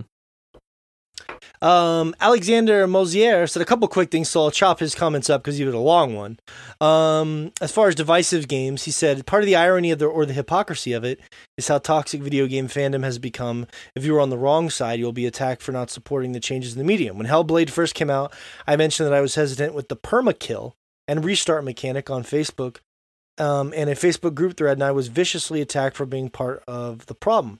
Let's see. And then he said something about Kojima here. The first game of an IP should be insanely self-indulgent or an absolute cash grab, which is fine in the free market. It is only once you get into sequels that you are officially in the fan service business. Yeah. And the Hellblade one is an interesting one because they did hype that up outside the game a ton, and it turned out to be essentially a lie. Like, you don't end up dying. Kind of. You don't end up dying. It's just to give you the extra tension of feeling that these video game deaths actually matter to you, which ended up being really cool. But yes, as far as another concerned citizen of video games wasting my time, that sounded absolutely terrible. And I have a problem with stuff like that. Like you said, at this point in my life, I have nothing but dismay for games that don't respect my time. Yeah. Yeah, and so that one was a strange one because it ended up not being the case, but it still made, like, I was super worried about dying in that game, like, more so than basically anything else I've played. Like, anyone who watched any of our horror month stream knows that basically anytime the first time I saw an enemy, I walked right up to him just to kind of see how he'd kill me. And that didn't happen in Hellblade. I was like, I was judicious about my choices in that game compared to the way I usually am just playing a horror game. So yeah, like, it's stuff like that can really elevate how you tackle a game. Like, I've definitely talked about in the past, probably around the time when I was on this show, even, like, Resident Evil 7, like, playing it fully through in VR changed the way I would tackle a horror game. Like, never before have I creeped up so slowly on a door in a horror game. And they had that mechanic where, like, you can kind of see through the door as you're pushing on it, which only makes sense in VR because I was literally peering around doors, be like, is there anything in here? Yeah. Tony S. said, I hate Kojima's need for Hollywood, but he does make it work without playing the game. But without playing the game, it comes across as hiding a mediocre game behind the star power. Now, that's not true. I will say this. He does pull in his love of Hollywood. Yes, he does. Kojima and his amazing friends. But I mean, like, if I was making a very cinematic kind of game and I needed actors from my game, regardless of where they're from, and I had the ability to get actors that I respected from whatever industry, I don't see why you wouldn't do it. I mean, like, who the fuck would want Mads Mikkelsen? He's incredible. Like, I just don't understand why I think I'm right there with you on that. Like, if you have the reach to, like, be like, I can make a phone call and get fucking Guillermo del Toro in on this, like, why would you not take advantage of that? Like, that, to have that talent attached to your project, that's awesome. Yeah. And it's... Yeah. It feels more organic here. I mean, it doesn't, because it's a fucking Kojima game and everything feels conspicuous. Like, you don't do anything in that game that doesn't feel out of place in some way. But in that context, it doesn't feel out of place because, like, you think about a lot of, like, the cameos and stuff in a lot of the other AAA games, like the Modern Warfares and stuff. You're, like, playing, it's all these doofus characters you've never seen before, and all of a sudden, here's a celebrity. Like, we blew our budget on this one thing, whereas this feels kind of like a movie. Like, somehow... Captain Price and Jonah Hill! Yeah, right? It's because it's oddly enough, the few random not celebrities you run into feel more out of place than the actors. Yeah. Like, you run into some guy and you're like, who the hell is this? Who's, like, I'm watching a movie. How did this guy wander in here? Where's Conan O'Brien? Where's the famous guy? Yeah. Weirdly enough, like I said, the things that I thought were gonna, a lot of things I thought were gonna be so silly about the game, weirdly enough, are some of the things that are not that weird. Like, Guillermo del Toro is a really good character in the game. He doesn't seem that weird to me. He's just dead man. Also, probably worth noting, Guillermo del Toro is not actually doing the voice work here. It's just his likeness. Yeah. Oh, really? Which is really strange. Do the voice? Yeah, He's I not- noticed that he's not doing the immediately. I'm voice like, work. that's not Guillermo del Toro. And I think they were pretty transparent about that from the beginning. Yeah. That like he couldn't stick around to do the full project, but they did use his likeness for the character. Huh. Well, that's disappointing. More than anything, I think like looking at what this game is, I'm really disappointed we're never going to see what that Silent Hills game. Oh my god! Guillermo Hey, del Toro we and could- Kojima that- were we making. could. That is still if- the if best this game horror doesn't- game like ever. Mhm. And We it's the could- Yeah. best horror game we'll never get. Yeah, We could though. Like this if this game it will do. I mean, do not well enough, exactly but, like, that, but like the minds behind it could get something, together to make yes. something. So. Make a horror game in the same vein. You Yeah. just can't use the Silent Hill IP. And I would love for the two of them to kind of meld their minds to make a new horror IP together. I Right? think that would be Yeah. amazing. exactly. Quite, like call it something else. Like instead of Silent Hill, like Quiet. Also, I Mountain. really hate the product. I really hate the product placement in Death Stranding. But at the same time, there's something I think is secretly hilarious that, like, I don't know. I guess Monster Energy won the corporation war in the apocalypse, and they just own half the Earth now. Well, we talked about this last now week. I thought it was so strange that you refill your canteen by going and standing in a river. Well, yeah, because that implies That implies that that, the Monster rivers are Energy Monster drink Energy. is just sludge. You're just getting whatever muck you can scrape up off the bottom of a riverbed. I think Eric and I talked about this last week, and I told him, in my headcanon, you have a powder on you, and you put it in your And you canteen, shake and it it up? turns you shake it up, and it's like Crystal Light, but for Monster Energy. Crystal Light Monster.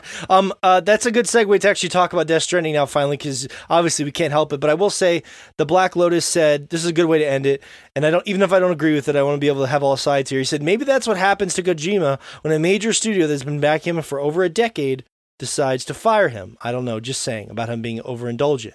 We'll never know what happened, or too indulgent, that's what I'm going to say. And I think that's what I was telling Josh and you left, Rich, is that to me, he became a martyr. I was using this metaphor for people in the industry, like our beloved Jeff Gerstmann, who like was a fairly well-known critic, but he became a Gerstmann martyr baby. after the Cayman Lynch thing, and because people could rally behind, this guy's not going to care how much money he's getting, he's still going to be honest, and like I feel like Kojima sort of became a martyr when he left Konami. It became like this degree of, like you said, speaking of like Jeff particularly, like Jeff became this pillar of like journalistic integrity, like this guy who said like, no, I'm not changing it because you told me to. The game lies where the game lies. And the same thing being with Kojima. He didn't want to follow and stick to the rules of the big corporation. He wanted to make the thing he wanted to make. Now, is that 100% the story? Probably not, but we're never going to get that story. But that's the legend. He had such a crazy idea that Konami was like, no, we're going to make our shitty Palinka machines, and that's the way it's going to be. And they kicked their brilliant creator out because his ideas were too radical for Konami. That's a good point. To me, Metal Gear 6 will always be that glorious pachinko machine. Mm-hmm. Yeah. What did I say, Palinka? Polenta? I think you said Polanka, They're into the which whole makes no train sense. thing these days. I realized as it came out of my mouth, I was like, I don't know what the fuck I just said. But you knew what I was talking about. So Yeah, no, That's the we were beautiful on the thing same about- page. That's kind of like Kojima. Even if it doesn't completely make sense, you know what he's trying to say. You know what I'm trying to say. You know? As I always say about Kojima, I get the gist of what you're saying. Can we just wrap the cutscene up? No. See, that's where we're gonna start this thing off on fire. On fire. It's because my biggest issue with the games. I'll start with some criticisms because last week I have a lot of nice things I want to say about the game, but let's just for the sake of playing devil's advocate, I'll get into some criticisms first. Devil's avocado. I am like 15 hours into the game and I still have not beat. I have played this game so much. I still haven't finished chapter 3. I haven't seen a cutscene in like 5 hours or something. Here's the thing, Sounds and I'll glorious. say to gauge where I'm at for people who have played, because without any context, even with context up to this point, what I'm about to say makes no sense. I just fought the squid, or octopus rather. Yeah. Gotcha. That's Okay. where I am. Chapter 2, end of chapter 2. I beat it. Everyone was really excited that I threw my urine at the ghosts, Uh-huh. and they want to throw me a party. And see, that's what I expected from the Kojima game. Troy Baker shows up dressed as this crazy villain. He says a bunch of cool nonsense. A squid comes out of the ground. I throw my urine at it. It's epic as hell. I'm climbing on buildings. and then I traverse a mountain for an hour and I get more of that. But it hasn't been that at all. You know It's what been- impresses me about that? And I need to start a new save because you can't go back to re-experience it. I didn't think to try to just, instead of using one of the grenades, to just directly pee onto the squid to see what happens. Like find a good ledge. Yeah, just prop myself up on top of one of the buildings, just see if I could pee on the squid. That'll be a playthrough 2 experiment. Yeah, no, like there is no way that is not happening at some point in my future. Is me finding out what happens when you pee on the squid. These are the questions that need answering, and you're the man to do it. Mm-hmm. Knowing Kojima, that's not out of the question. I mean, he'll put that much effort into his games as far as weird. Like, it's not how I envisioned you defeating it, but we want to leave all possibilities on the table. Yeah. I can't believe I'm the only person here who's pro fucking Kojima cutscene. It's like that scene in Jurassic Park where he's like, the only one on my side is the blood-sucking lawyer. Well, see, I wouldn't say I'm like not pro Kojima cutscene because I'll watch Metal Gear cutscenes until the cows come home, and I think for the most part, these cutscenes I'm with it, but then it sort of gets to a point where one, I feel like sometimes it's too much, it's taking itself too seriously, a little bit too self-indulgent, and then two, it tries to really pound everything over your head, and I feel like Metal Gear trusted its audience a little bit more than Death Stranding does. I believe that Kojima always. I was talking to somebody about that this week, and I don't think that he took Metal Gear any less seriously. I think it was us. I think we thought it was less serious because you could get no cardboard box. It took, but I think 3 it games, needed a little bit more. We finally whimsy. realized that this is just a satire of 80s action movies. But there hasn't even been enough cutscenes for me to even really condemn it in that way, weirdly enough. Like, there hasn't been that many. But I think that's kind of the issue. Like, every cutscene that has shown up, it ends, and I know less than I knew before it started. I have more questions. Yeah, and again, like, I'm not trying to condemn it at all. I'm just saying this is my experience thus far. I don't want to speak in, like, broad platitudes on this or anything, because I want to see this game through to the end. I am going to see this game through to the end.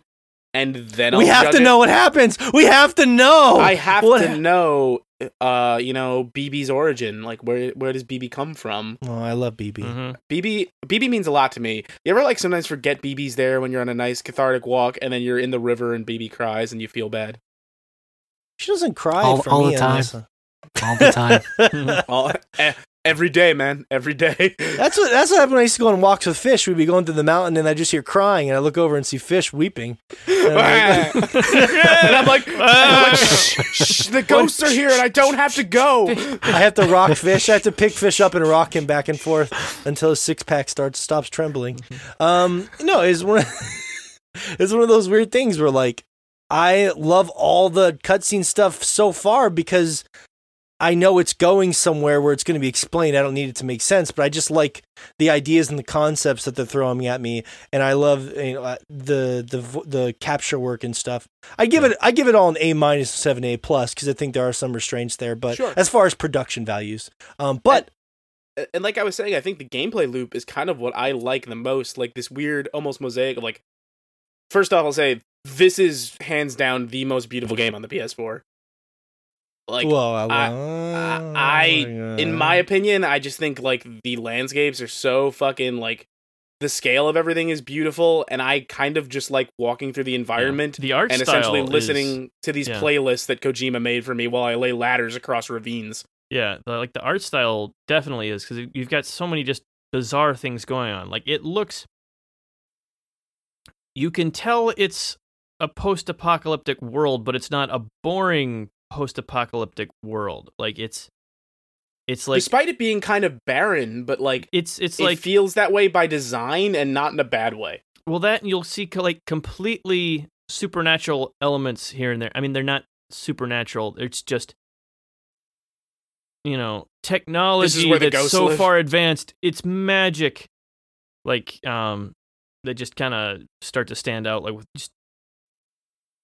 Well, it almost gets into, like, the way, like, Deadman as a character will sort of explain to you, be like, hey, listen, a lot of these things, we're not 100% sure how they work, because we've lost the records and, like, all these scientific records. Like, we know how BBs work, but we're not really sure where they came from initially, because we just don't have the records anymore. Although, I do like I've been obsessed with like reading all the emails and stuff because there's some weird shit in there. Like, this is apparently BBs are from like stillborn mothers brain dead mothers.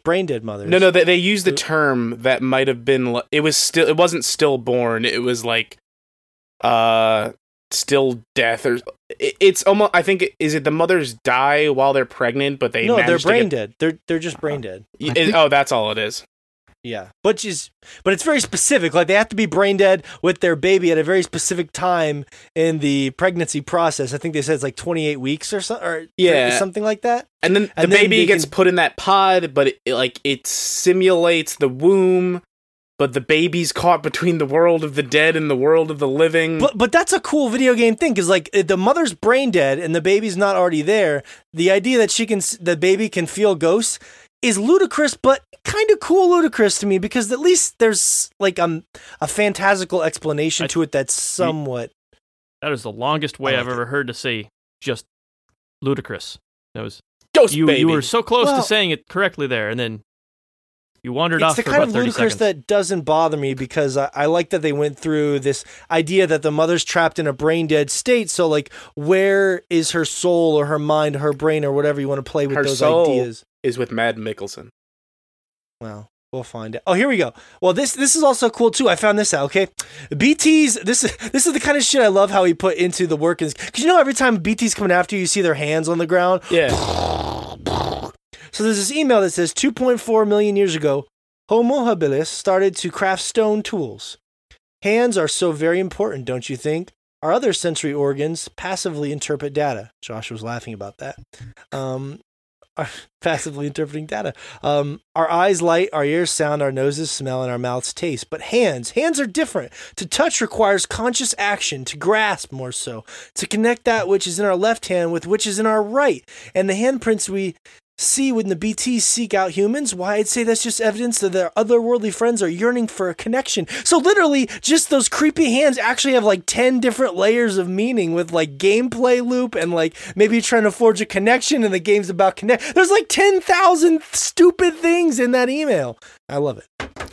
I just love like this is going to be being a dick whenever somebody gives like a long explanation like that. I was like, well, that's one way to look at it, but sometimes a hand is just a hand. That's totally something. If you want to suck the fun out of it, fine. You know what I do? What it boils down to is Kojima not being a foot guy.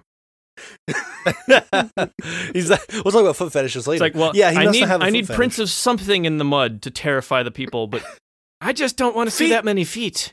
Feet don't do it for me. So, hands it is. What do you think I am, a Nickelodeon executive? Fish, how far are you? My quiet fish. Were you energized yet? I'm up to I think where Rich is at, where I did the thing at the lake. And after that, you did the thing at the lake with the squid. I have to assume we're at the end of chapter 2. I assume.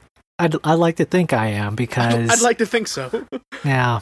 Because the pacing between the episodes, I guess, was a little weird as far as, like, the first one was just like, oh, you got to the city. Congratulations. That's the end of episode 1. And then episode 2 is, like, this long, drawn-out thing. But, yeah.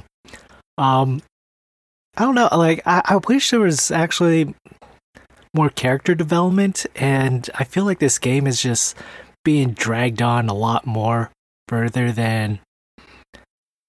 I understand this game's just made longer as far as, like, I guess it being... More cutscenes! So you're on my side! More cutscenes! That's what you want! Sort of. I actually...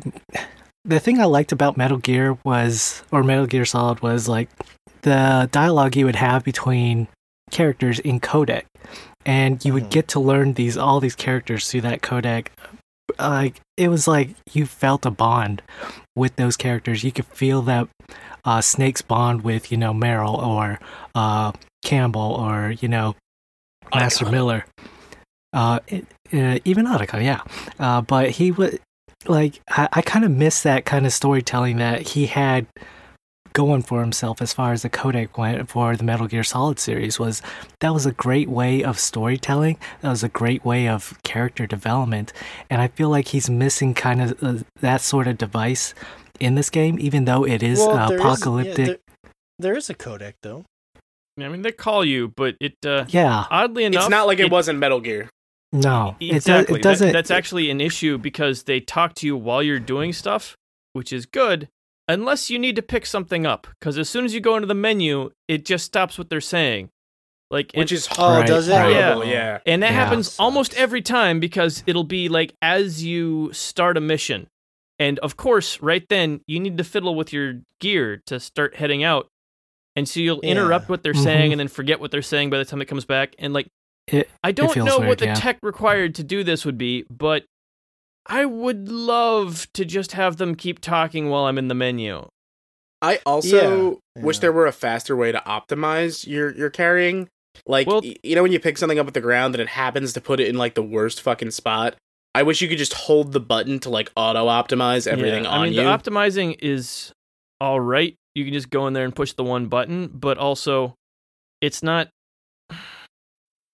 I just optimize it all myself because otherwise you end up with these weird spots. Pro tip here, they don't tell you this. There's not an easy way to reorder a list. But you can drop something on the ground and immediately pick it up. Like, it's not out of your inventory. It's just in your inventory on the ground. I was telling the guys this earlier this week. So if you want to fix that, you just select everything you want above the item you just picked up, move it to the ground, then select it, move it back above that new item.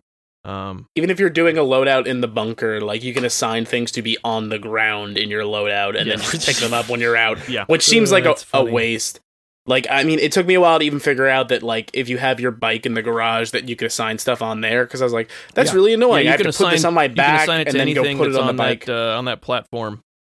That's another issue that the game... One of my two major issues with the game is one, pacing, which I agree with Fish on to a degree, but I don't think it's the character issue. I think it's just the lack of... Like, you'll get more of it. Like, for example, one of the characters I do really like is Mama. And you see a lot of her. What a sentence! When you see a lot of her when you go to pick. I'm probably farther than you guys, but I see a lot of her when you go to pick up like missions and stuff like that. She'll warp in, and I haven't seen her met her in person yet, but she'll warp in and talk to you. Who have you really met in person at this point? Dude, that's the fucking. But here's the weird thing: I know people in person. That's like. How about, again, Guillermo del Toro's character, Deadman, 1,000,000 times, despite knowing about your phobia, goes in for the handshake, and the first time he goes in for the handshake, he goes, well, it doesn't matter, because I'm not really here anyway. Why'd you go for the handshake? Did you fucking forget? Well, that's the other thing. Not that. The holograms in this game can interact with stuff or cannot, just depending on the whims of what's happening. It's poltergeist rules. Yeah. Exactly. Like exactly. They follow poltergeist rules. They either do or don't, just depending on how they feel at the moment. No, that's life, you know. Which I mean, look, this is what I know, and this is what gets me really excited about continuing with the game is that I have trusted sources. I know someone that reviewed the game for a magazine that I talk to a lot, and she told me that the second half of the game is like drastically different. Cutscene, chapter length, everything, which kind of frustrates me with my major issue with the pacing, because I've been on chapter 3 for what feels like a year, and I like playing the game. I've heard 3's the longest stretch of the game. Is it? Okay, which is weird, because if the game has like 16 chapters, that means they're just going to start flying by it. I'm like, what the fuck?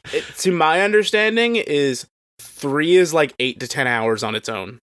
It is easily 8 to 10 hours. And the nicest thing I can say about the game is, even though it has now officially cemented the pacing of the game as a criticism for me, I like playing the game. I like playing the game a lot. Like, I don't know why you gave me that look, Josh. I just want a balance. No matter what, if the game has a story I'm interested in, I want a balance. Now, it's weird because he's trying to work a story into something about a guy delivering shit, but the stuff you start delivering gets weirder and weirder and weirder, which is interesting. And even some parameters, like, without spoiling stuff for you guys, I just did a mission where I had to carry an object with my hand from point A to point B. I could not put it on my back, so I had to hold it in my hand, right? And also, it was a very short distance, but it was covered with BTs, and I figured out how to avoid BTs pretty easily. Could you put it down? Yes, you could put it down. You just can't put it on your back. You can't put it on your back. Okay. because of the nature of the object. But what was crazy about how tense it was is I'm sneaking through this BT area, and I've just learned how to really avoid them for good, even though it's kind of annoying that the BT points at the bad guys, but sometimes you have to move your camera to see the thing because it's like flapping in directions you can't quite see. But, it was tense because I stopped to breathe, and I'm on a hill, and he just starts to slip and slide down the hill. And he slides like 10 feet, and he drops the item, and all the ghosts around me are like, and I pick it up real quick, and I hold my breath, and I'm just like praying that, and I survived. It didn't trigger the thing, but they were starting to get, frazzled up, and I was my heart was beating. I was like, oh my God. Did BB get upset? BB did not get upset enough to start crying. Thankfully, because that would have fucked me over.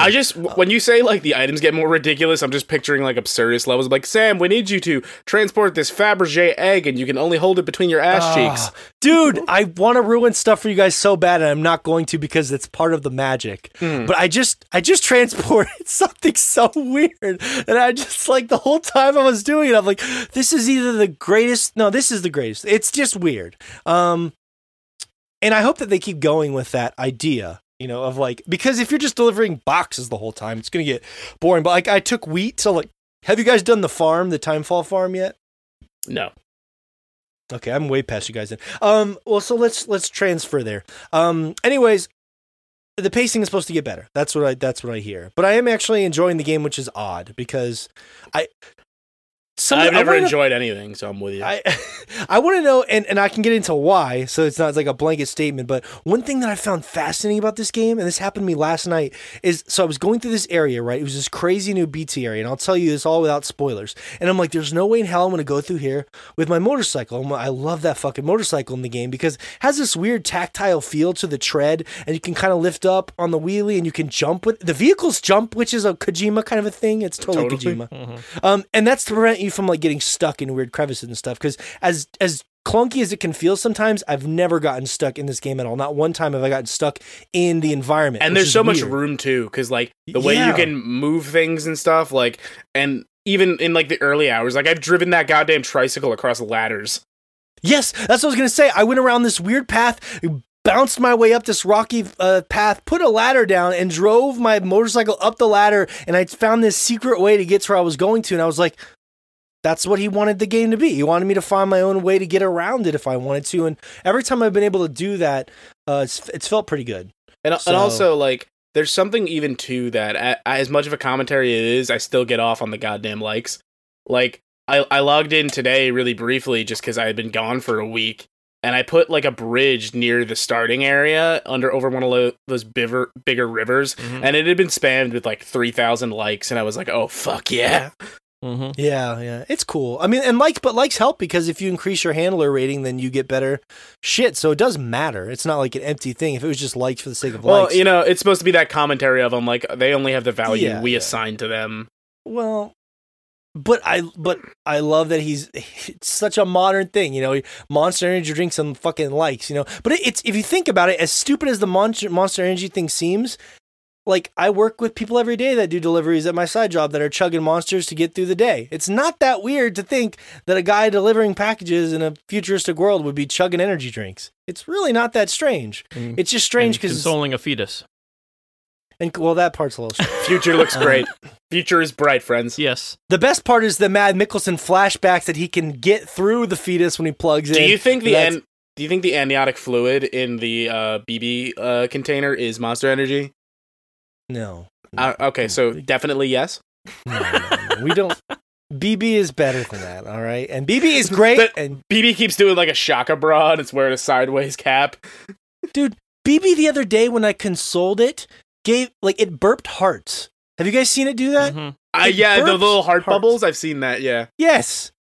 That is so fucking cool. It's so cute. But I want to know, seriously, have you guys had any experiences with the connection aspect of the game, which is a huge part of it? Like, because I was telling Josh that there's so much shit in my world that people have built. Like, I want to know if you guys have any stories, like, running into stuff people built that's been helpful or seeing stuff like that, because that's a big part of the game. Pretty useful tethers. I've seen a lot of the bigger bridges early on. I've seen some pretty good ladder setups. Yeah. Nothing, like, outlandish, but I've definitely seen stuff that I've spammed likes on because it did, like, genuinely help me out. Yeah, the weirdest one I've had so far has not been an item itself, but I don't know if you've noticed this. Whenever you go to the map, it'll have like a heat map for routes to different places. And one of the routes that I laid down was like the first time someone had decided to take this particular path around a camp and then up the backside of a mountain somewhere. And it was like, because it was the first one, people saw it there, and I've been getting spammed about people taking my route, which doesn't get you a lot of likes, but like just the sheer number of notifications I get for it it's just been a lot, constant. Yeah. They're like, oh yeah, I can go around that way and kind of skip this whole deal. And that's neat. Yeah. Yeah, I'm more of a leech. I use other people's connections. I haven't made much of my own. I did do. There's a bridge. Mules. God, mules. So that's the one thing in the game that I think it's the best part. I think it's so absurdist. It's hilarious. It's the only thing with a straight face that's hard for me to like wrap my head around, people being addicted to delivering packages. And today I was just running from a mule and he sucked a huge package off my back and I was like, you motherfucker. That was mine. Well, no, think about that conceptually, like how amazing that is. Like, okay, so these like they don't spell it out for you, but I love the idea of that backstory. It's like, okay, so these guys were porters, and then they just got addicted to, like, the dopamine spike from getting likes, so now they just, like, live in the woods and hoard packages. Well, it's a little more involved than that. Like, they go into the idea that they were replaced by, like, I think machinery at first, and then eventually, and so they already had this grudge against that, and then but there's something, there's probably a good email about it that I'm missing. I'm sure there's multiple good emails about it. I'm not saying it makes sense. I'm just saying it's... I had this... That was the first big fight I got into. I wandered into a mule camp I didn't need to be into, and I was covered in packages, so they're just grabbing them all, and I just, like, got into fist fights, which, I'll say this much, before, like, true weapons come in, I know there are guns at some point. Yeah. The fist fights don't feel good. Like, it's just so... Yeah, the fist fights themselves don't feel great. The combat is bizarre because it's actually way deeper than it looks like. Like you said, the first camp I went into, I'm like, okay, let's kind of see how this works. And I fought one guy, and it kind of sucked. And then his 15 friends decided to come fight me as well. And I don't know about the lower difficulties, but at least on hard, they don't give you space. They don't come in one at a time. No. You will get bum rushed by all 15 of them at the same time. And I just got destroyed. They're bigger guys that it's hard to break their guard too. Yeah. Yeah. Well, those ones you have to use the strand to like. Well, yeah, like the parrying in this game is extremely strong. Also, just throwing your shit at them is really strong. If you pick up like any equipment or packages that you have, if you like equip them to your hand and then do an attack and then let go of your grip hand while you're doing the attack, you'll just hurl that shit right at their face, and you can if you knock them out. Go, you're just bashing them in the head with a suitcase, and there's something pretty good about that too. Yeah. The issue I've been having is different than that, Josh. I agree. The CQC is very simple. It's effective, though. Like, I've taken out 30 guards by going square, square, square, square, square. And it's very unsatisfying, though, because you just kill a bunch of guys by punching them and kicking them. It's kind of stupid. I still think you need to turn it on to hard. Like It's serviceable, but not rewarding, I guess. Yeah. So the issue I had was the first camp I took over, I was in love with it because there was only 3 guards, and I snuck in the grass, Horizon style, choked them from behind. I'm like, fuck yeah, the stealth in this game is great. I took their packages. I was like, but then like the bigger the camps got, they're like detecting me before I get in there, and their vision is great. I feel like I can't sneak up on anybody, and I'm frustrating the shit out of me. I know. I told you they explained this in the game, but just in case you haven't found that yet, we'll go ahead and talk about this now. This is actually part of the lore thing. Because they are delivery junkies, they're not scanning for you, they're scanning for delivery tags. They want to find out where that, sweet delivery is going, so they can steal it from you and deliver it. So if you come onto their turf with a package that needs to be delivered, they will zero in on you instantly. Yeah, and so I was reading a tip on that. You can like set up traps for them and stuff by like heading into their territory, dropping any packages you're actually carrying, and then like kind of setting up in some grass or some rocks choke behind them. points or something. Yeah, and like as they come in and try to pick up your stuff, you just take them out all like one at a time as they kind of trickle in there. Yeah, I even saw people saying, like, if you know you're going to be going into a mule camp, like, stop a little ways beforehand, build a post box, put all your stuff in your private locker, and then sneak into the camp, and then you can actually stealth. Mm-hmm. Okay, so that's why they're seeing. Yeah, okay. like chapter 3, or is it it's chapter 3 where you start. One of the pieces of equipment you actually get is equipment that has a delivery tag on it, so they will come track down that equipment so you can use it to lure them and not like have to bait. worry about it's like bait, so you don't have to worry about them actually getting your real deliveries, but so you can lure them around and stuff. Which I do like that the game doesn't emphasize death, like violence from people, because like it's mostly Stranding. It's true. Whenever they capture you, for example, like they beat you up and take your stuff. I had this happen once. They don't kill you. They just leave you. Because they need to deal with your body. Otherwise, that's part. Yeah, that's true. Also, which is part also, of your lore. If you kill them, you'll have to take care of their body. Like if you instead of just doing the normal combat that'll just knock them out or whatnot, if you decide to just run someone down in your truck, because why don't you? Like as soon as you get back to town, you're gonna get a mission that's like, take care of the fucking body, asshole. Like, you absolute buffoon. Like, yeah. Damn, I need to not do that anymore. Also, worth noting, in a more literal sense, they can't kill you. Yeah. Because lore. Mm-hmm. Because yes, and that's not a spoiler. You just kind of that's very early on. That's talked about. Yeah. There's a lot to unpack there. I think if I could enjoy that aspect of taking the bases down more, I'd even enjoy the gameplay more. Because I even went up on a watchtower, tried looking around, and it didn't help me at all. I still felt like I was just dead meat. I was like, I haven't got a good grasp of that yet. But I've had good moments where like a guy threw an electric spear at me in my truck and knocked me out. Naturally. And just the mule people and there's some cool. There's more there than you'd think there would be, but. You gotta kind of dig into it, and it's not strange. It's not on the surface. Like all the interesting stuff there is the stuff that's like you kind of figure out about the systems, just like when you think about it logically instead of what they're actually telling you. Like the little bit of combat info they give you is just boring. It's like it's enough to get by, but it's not going to be entertaining. Yeah. Yeah. Do you want to punch and kick everyone the rest of the game? You can, but exactly. Ugh. But it's not interesting, like you're saying. It's not like you're not doing anything fun. Like there's like even the dodging is weird. Like it's not just like a dodge button. It's like it's got its own weird controls, and it's bizarre. Like there's depth to it, but it is not the path of least resistance. Like you can just kind of spam square, like you're saying, and just pummel your way through there. But it's give him a little square up. Yeah, it's not the best. Yeah.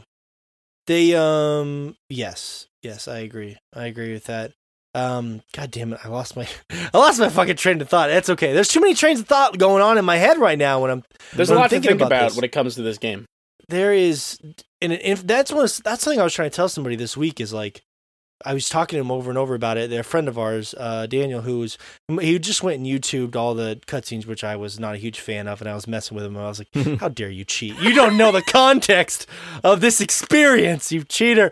But like, even people I know that are like weirded out by it, or like they can't stop talking about it because it's just fascinating. Like everything about it to me has been so.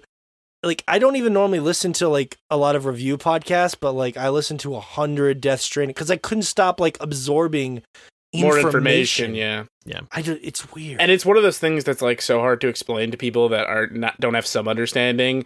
Like, the day before I left on my trip, my brother-in-law, I was talking to him, and he's like, "Oh, what have you been playing lately?" Because he's more of like a lapsed gamer. And like, I started Death Stranding, and he's like, "Oh, what's that?" I'm like, "I have a flight in like 3 hours. I don't have time to explain to you what Death Stranding is." It won't work. Yeah, that's true. I mean, I was trying to see if there's anything in my emergency. Whoops, I hope that plays well on the podcast. I had my emergency things. I was like, if I forget these things, I'm going to be pissed off. I will just say that the connection stuff that Kojima touted actually has been working a lot in my game to the point where I see shit all over the place that has helped me out quite a bit. And the naysayer would say, well, if you just have people making stuff for you, isn't that taking the challenge of the game away? But that's not really how it works, because the environment is your enemy. So, and I think that's the most interesting mechanic, is that stuff.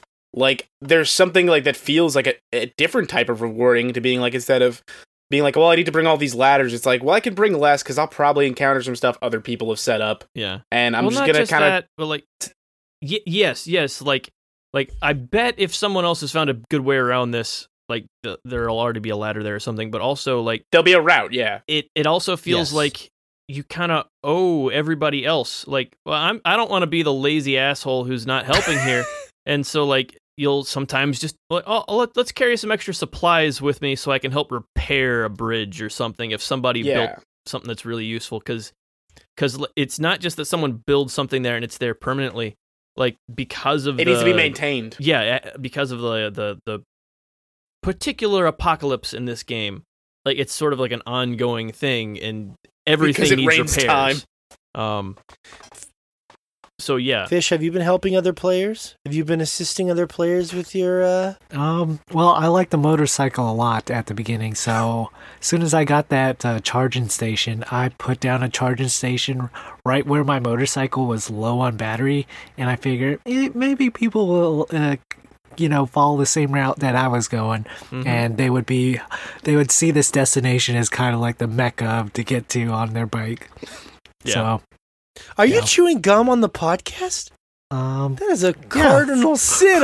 I can hear the smacking and the glooping. Yes, this is an entire pack of Big League Chew. Thank you for asking. Yep. Sorry. Blood pressure. I'm surprised. You noticed. Your way through it.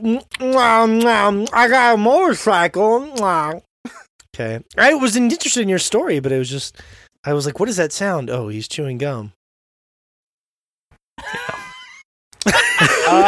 Yeah, so in conclusion, podcast, come on, podcast. Okay, so did you get a lot of likes on your generator? Was it hot? Was it popping? I haven't checked it since I actually built it, so that was last night, so cliffhanger. Yeah. Mm-hmm. Okay, so the story had no end. Great finish.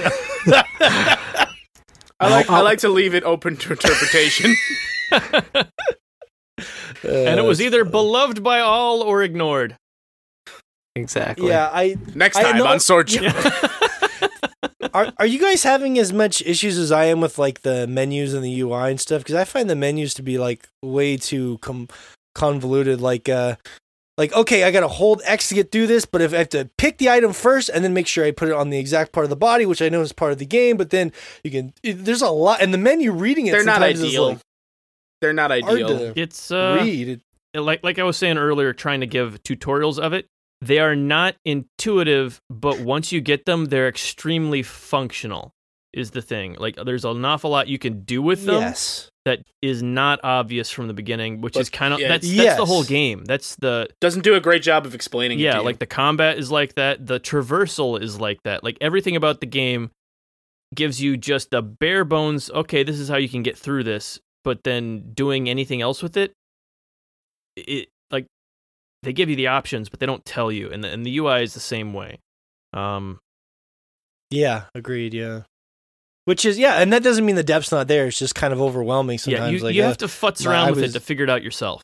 Is kind of what it comes down to. Which it's not the end of the world. It's a love-hate relationship. I like games that allow me to explore that stuff, but it can also be frustrating. I think they could have done more, because the whole using the ground as space to organize your inventory is not something I didn't figure that out until like hours into the game. Like that's kind of a core mechanic. Like, just use the ground, dummy. Like, of course you can set down a package and then pick it back up. Why couldn't you do that? But it's because the simplest answer is often the one like it's that you avoid. We're used to other games where you set something down and it disappears. But that's not this game at all. Yeah. In fact, like, you need to set stuff down a lot if you're using like the container repair spray, Like, because it's not like I can just be like on my back. I wish I could. You or can. Can I? You can. Oh, god damn it. Whenever you pull out... You can turn it around. Hit square. By the way, hit square. You ever say something? And it'll flip that can around and you can hit the stuff on your back. I should tell you, by the way, as I was saying it, I was like, it's definitely just me and you definitely can do it. Because now that I'm saying it out loud, like, why there's wouldn't no you way. be able to There's do that? no fucking way. I was tired. When the bulk of the game I played, you should be aware, was I couldn't sleep the night before I was going on this flight, and I was like, fuck it, I'll just play Death Stranding and then sleep on the plane. 2 hours is plenty of sleep for a full day of doing stuff, right? Yeah. It wasn't. No, it's But I feel you. Yeah, it's definitely a game that for me, like, I've been able to enjoy it more when I can just put away some time for it, because everything, it's a game that asks more of your time and more of your attention. It needs your full attention, and a lot of games today don't need that. Yeah. It definitely does, and that's part of the satisfaction of it. Like, whenever you sit there for a couple hours making deliveries, connecting with zone people. out. Like, walking somewhere is a challenge, and so like it is. Like, it's not something you can. I mean, imagine you could get there at some point, but like it's not a game you multitask. Like, you don't do something else and play Death Stranding. It's kind of it's not me like running strikes in Destiny while I watch Netflix on my other screen. Yeah, exactly. But agreed, 100%. The one thing I do want to emphasize for me as we kind of get to the end here of this is that I feel like if there was just more cutscenes, good or bad, I feel like probably more people in the media wouldn't be falling off around Chapter 3, because the gameplay opens up so much, but I don't think people are getting enough of that, the character reward and stuff going into there, and that's the one thing I'm really hoping for, and it's going to be comical if there's just tons of cutscenes down the line. Let's put it this way. I accidentally saw a spoiler the other day on YouTube looking up a song from the game, and it was from the final battle, and it just reading the words said final battle, this. I was like, what the fuck? Are you kidding? There's no way that could be possible. Carrot meets stick. I have, like, the frustrating thing for me is probably I've been waiting years and years to know how this crazy story unfolds, and I put like 20 hours in the game, or 15 or whatever, and I still don't know that much of it yet because it seems to be backloaded. Yeah. And I love the game. I just wish there was more story so far. More incentives to stick around. I just think it'd balance it out. I just think it'd be nice to do some deliveries and then get some story. Do some deliveries, get some story. I get what you mean. So, like, the section you're in, you're saying you feel like the pacing's very off. Wait till you get through Chapter 3. Yeah, in fact, I just did a large, very wide, like, the first 2 chapters aren't strictly linear because you can pick whichever route, like, just you can go anywhere. It's an open world. You can get to them however you want, which is actually great compared to something like Red Dead, where as soon as you're on a story mission, you go where we want you to go. Damn it! Like, you're still finding out how to get somewhere. But I think that's almost telling when you think about, like, the first major PC mod for Red Dead Redemption 2 skips the entire intro to the game. Yeah, exactly. But it's still very linear. Like, you're getting, like, it's not like you'll get a story mission and then all of a sudden there'll be like 10 other things you can go do that are, kind of slightly tangential, but will eventually get you back on track. Like the linear, the but maybe a little, new story bit, new story bit, and then you get to 3, and you get a big chunk of story at the beginning, and then it opens up, and then you get a chunk of story at the end. Is kind of how it works. All right. Which I like Morgan is saying, a lot of people are dropping off there because they're only interested in the story, or they're trying to get through the game, and this is it's just not a situation that lends towards getting through the game. Which I actually really enjoy, because since it opens up, I've been loving Chapter 3 because of that. Like, I can finally do all this stuff. I think I'll be on the same page with you there, because like I was saying earlier, I really like the gameplay loop. Yeah. I just find something like cathartic about it. Yeah, exactly. But you still want to see how it ends badly, don't you? Of course. You want to know. Of course I do. But I have a phone. No. It's not the same. It's not the same. Like, how does Death Stranding end? Well, that makes no sense. I can tell you right now that after just doing the mission I just did, if I had just watched that cutscene with the two characters, you'd have been very confused. It would have been confusing and like ruined everything I did leading up to it. I feel like that's what Kojima wants you to experience, whether you're into it or not, is the journey of this Porter Bridges. Sam Porter metaphor. Mm-hmm. Yes, Sam Porter metaphor. And I'm curious because there's gonna be a lot. And Norm. To be fair, I think Norm Reedus is great at that kind of a character. He's just kind of like a poll we did later. He's just a likable character. He's like, he asks the right questions. He's kind of like, whatever. This is what I'm gonna do. He's totally likable enough. It's a good vessel character so far. I don't know where that's gonna go. Regardless of the spoiler I saw in the Bring Me the Horizon video, I know it's going to go to some crazy ass places. All right, it's Kojima, but listen, still pinnacle line of Death Stranding is president of jack shit. Yeah. Yes. I already missed that. That cutscene feels like it was 15 hours away because, like, I'm not even kidding you. I just spent this entire... That cutscene feels like it was 15 hours ago. I'm like, Morgan, I'm pretty sure it was 15 hours ago. It was. I just spent like 10 hours in this chapter, and I thought for sure this was the end. They told me to go to this place all the way across the map, so I did that. I took 20 minutes to go all the way back to the beginning of the map because they could only give you the mission from this one building. And as soon as I went there, he told me to go all the way back to the place I just came from. You can fast travel back to that first. You can fast travel? Yeah. Are you starting in chapter 3? What? I love that you didn't know this somehow. That's awesome. How the fuck do you fast travel? From safe rooms. So any place you can go to rest, rocked you Morgan's can fast world. travel to. So like the whole, they give this big warning at the end of chapter 2 saying anything you need to get finished before you get done with that. Basically, it just means that they're going to put all your packages to be delivered into a private box, and you can actually teleport back to that first zone as soon as you get to chapter 3. Oh my god. Well, you know what? I'm doing it the Red Dead way. Yeah. No fast travel. I haven't had to fast travel yet, school. But like that's how they get you, because instead of having one huge, like continuous world map, they have, what is it, like 3 or 4? But like like that first chunk, the intro to the game is like fairly contained, sort of a world that they give you. The map. You can transport from the major hubs. So, fuck. Well, that's nice to know. Where do you do that at? The umbrella. You have to go to your room, the private... Oh, the fragile umbrella. Well, she kept saying, if you ever want to call on me... You were just talking about how much you love these cutscenes, Morgan. Were you not paying attention to the cutscenes you love so much? Where she in all she says is, if you ever want to call on me, and I'm like, why would I need... I thought it was like why would I need to call on you?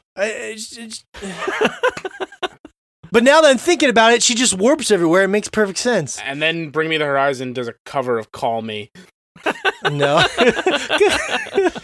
Call. Yeah. Yes. So that's Death Stranding. Like I said, I love the game. It's just the pacing is fucking strange, and I'm curious to talk to you guys more about it when you get farther. Oh, so you met the newest character, Strange Pacing? Strange Pacing, yeah. Strange Pacing, dead man. That's what his friends call him. It's Strange Pacing Man. But no one calls him Pacing Man. Strange Pacing America. Yes.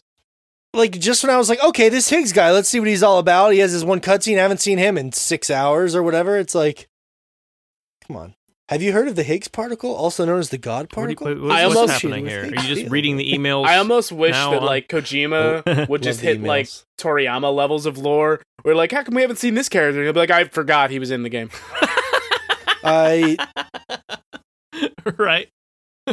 I eat that shit up, man. I love it. Most of it. Other than the mule thing, which is the funniest thing, but also the strangest. All right, well... Great storytelling. I described it to somebody as edge of your seat tedium. I saw you post that. That's it. That's the game. I thought that was an apt way to describe this game. It's like constantly waiting for a plate to fall off the table that's nowhere near falling off it. Yeah. And the BTs help a lot. If you get good at taking the beats, like, because at first I couldn't get through those BT sections without getting spotted, and I couldn't figure out what I was doing wrong. The simple thing was that I thought whenever the BT clicker was going, that means they're close, right? And you have to hold your breath and walk slowly. But I didn't realize it pointed at them at the direction. Yeah. It points at whoever is the closest. It it does sort of a beeps faster and faster as they get close, and then once they are close enough that they will hear you breathing, it starts spinning. You don't really need to hold your breath until it turns orange and starts spinning. That means they are fucking on top of you.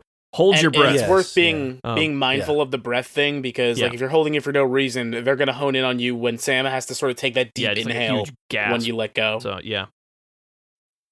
I do think Kojima, if he was a part of this process, sort of this greater meta idea of thinking he knows what makes people addicted to games because of his sort of the ideas he's put in there, and these people are addicted to packages. I almost feel like Kojima is saying, I know how to get you addicted to games, and I'm going to build one. But it kind of annoys me because he's right. He did get me kind of addicted to this satisfying loop of trudging around and delivering these damn packages. It's just like, God. Mm-hmm. Well, listen, if I learned anything from this game, and I feel like I did, I'm going to be submitting my resume to Amazon tomorrow. And I'm gonna insist on delivering all my packages on foot with my infant nephew. Look, me and Fish can attest to, there's something kind of satisfying about the delivery life. Of course, I used to deliver food. I get it. Yeah, there's just in my life I don't get Mads Mikkelsen singing to a baby as a reward for doing hard work, and if I did, it'd probably be better. Mm-hmm. That's true. Who knows? Anyways, we'll see. We got a long way to go. There's a lot of game there. Yeah. Kojima's all about his big fucking games now. I just see him sitting around a room 40 hours, and then finally I give them the third cutscene. Like, you motherfucker. I'm so happy about that, because like I was bored out of my mind through the just dozens of hours of cutscenes and of exposition. Yeah, and well, not even exposition, like whatever the hell it was, like in MGS4 where Ocelot has a 45-minute cutscene of him doing finger guns and blowing up boats. You're like, what the fuck did I just happen? You mean moment of the year? Mm-hmm. No. Four gets a little crazy, but I still love it. I love 4 too. I don't know what Josh is talking about.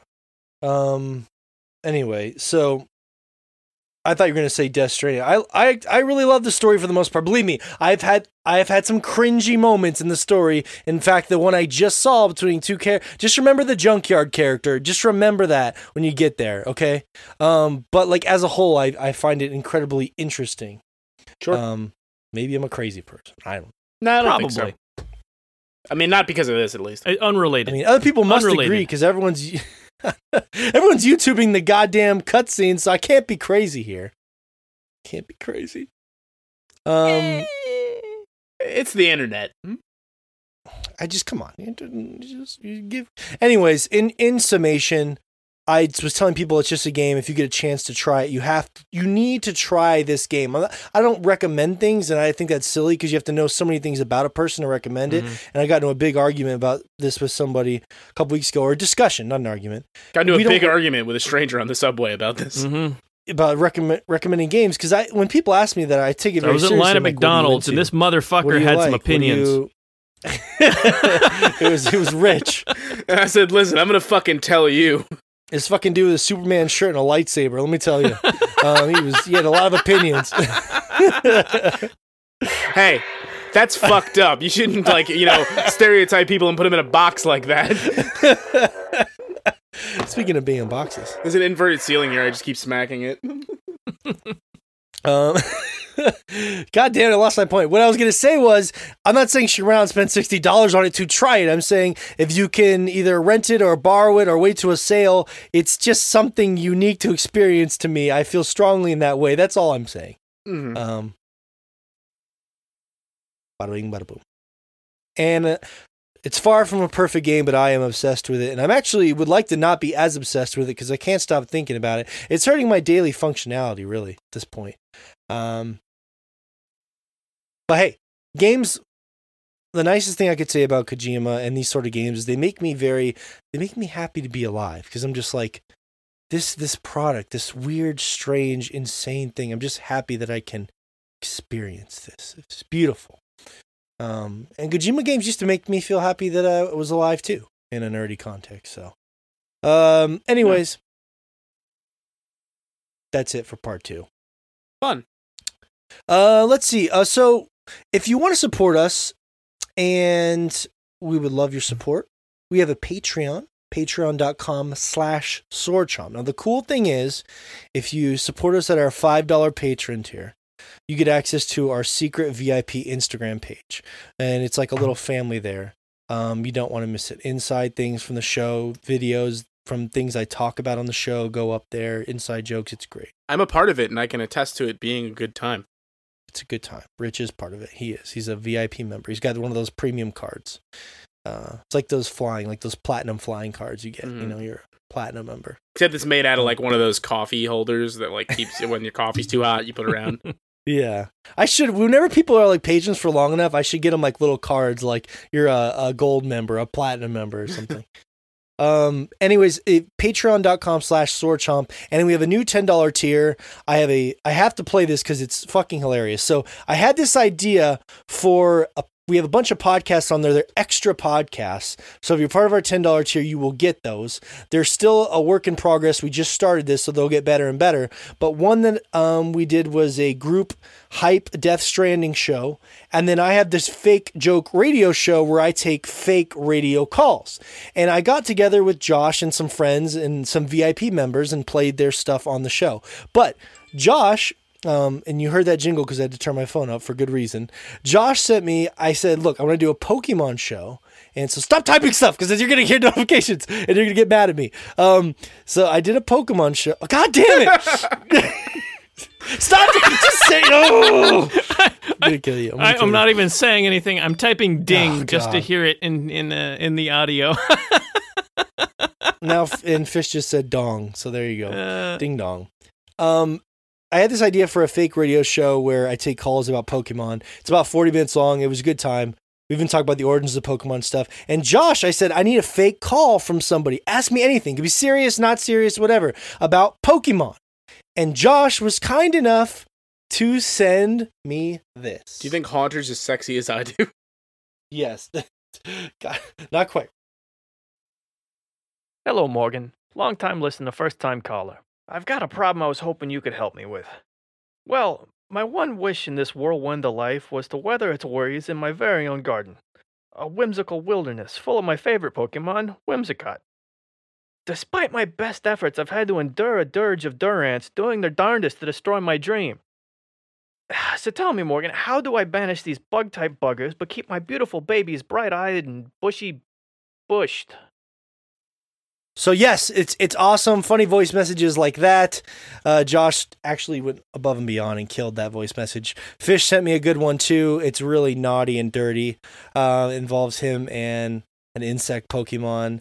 And I didn't even ask him to do it that way. He did it. So our $10 patron tiers for the hardcore, it's worth it. And of course, if you just want to rep Sword Chomp, if you enjoy what we do, you can go to redbubble.com/people/swordchomp. And I like to promote this a lot. Rich has one of our shirts. I do.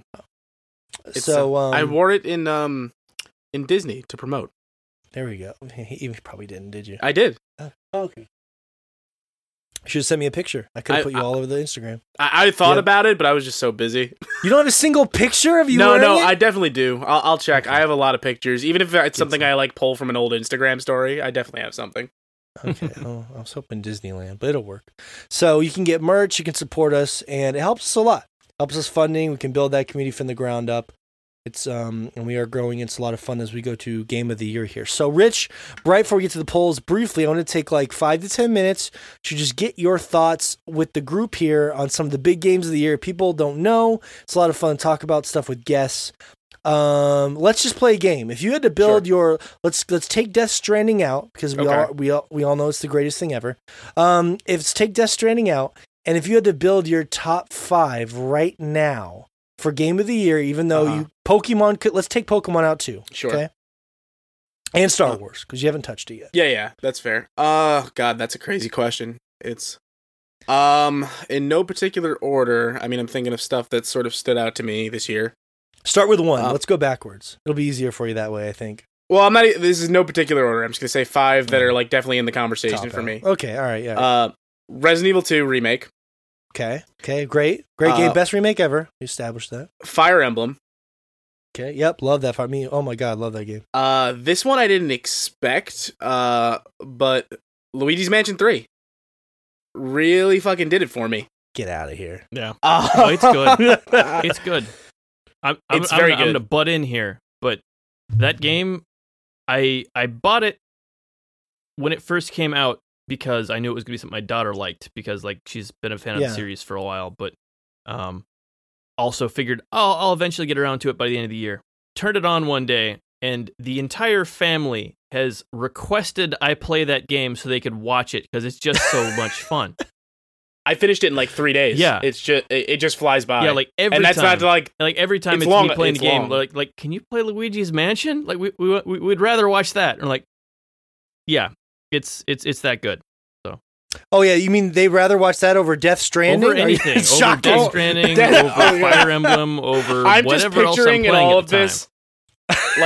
Like on the back of the box, like it's like edge of your seat tedium sword jump. Thank you, Kojima. You can have it. Yeah. You can keep that one. So you guys really like that Luigi's Mansion? Yeah, no, it's. I think it stands like up there as one of the best like first party Switch titles to me. It's just so good, and I like Luigi's Mansion as a series, but I think the sequel didn't do much for me, and I think this is finally like okay, they got it. This is the true proper sequel. I had my first Switch game breaking bug on this game, which is odd. Really? And it was a very odd. The boss in the Ren Fair level has like this, like he'll pick you up and throw you thing. He threw me out of the level, and the game doesn't have a way to handle you being out of the level, and the whole game crashed. Wow. Which that's the first time I've ever had a game crash on the Switch. So that's the one knock I'll give against it. But also, it gave me a story. I've never had a Switch game crash. Now I can tell people about these things. Like I've got a story now. No one's heard of a Switch game crashing before, and it happened to me.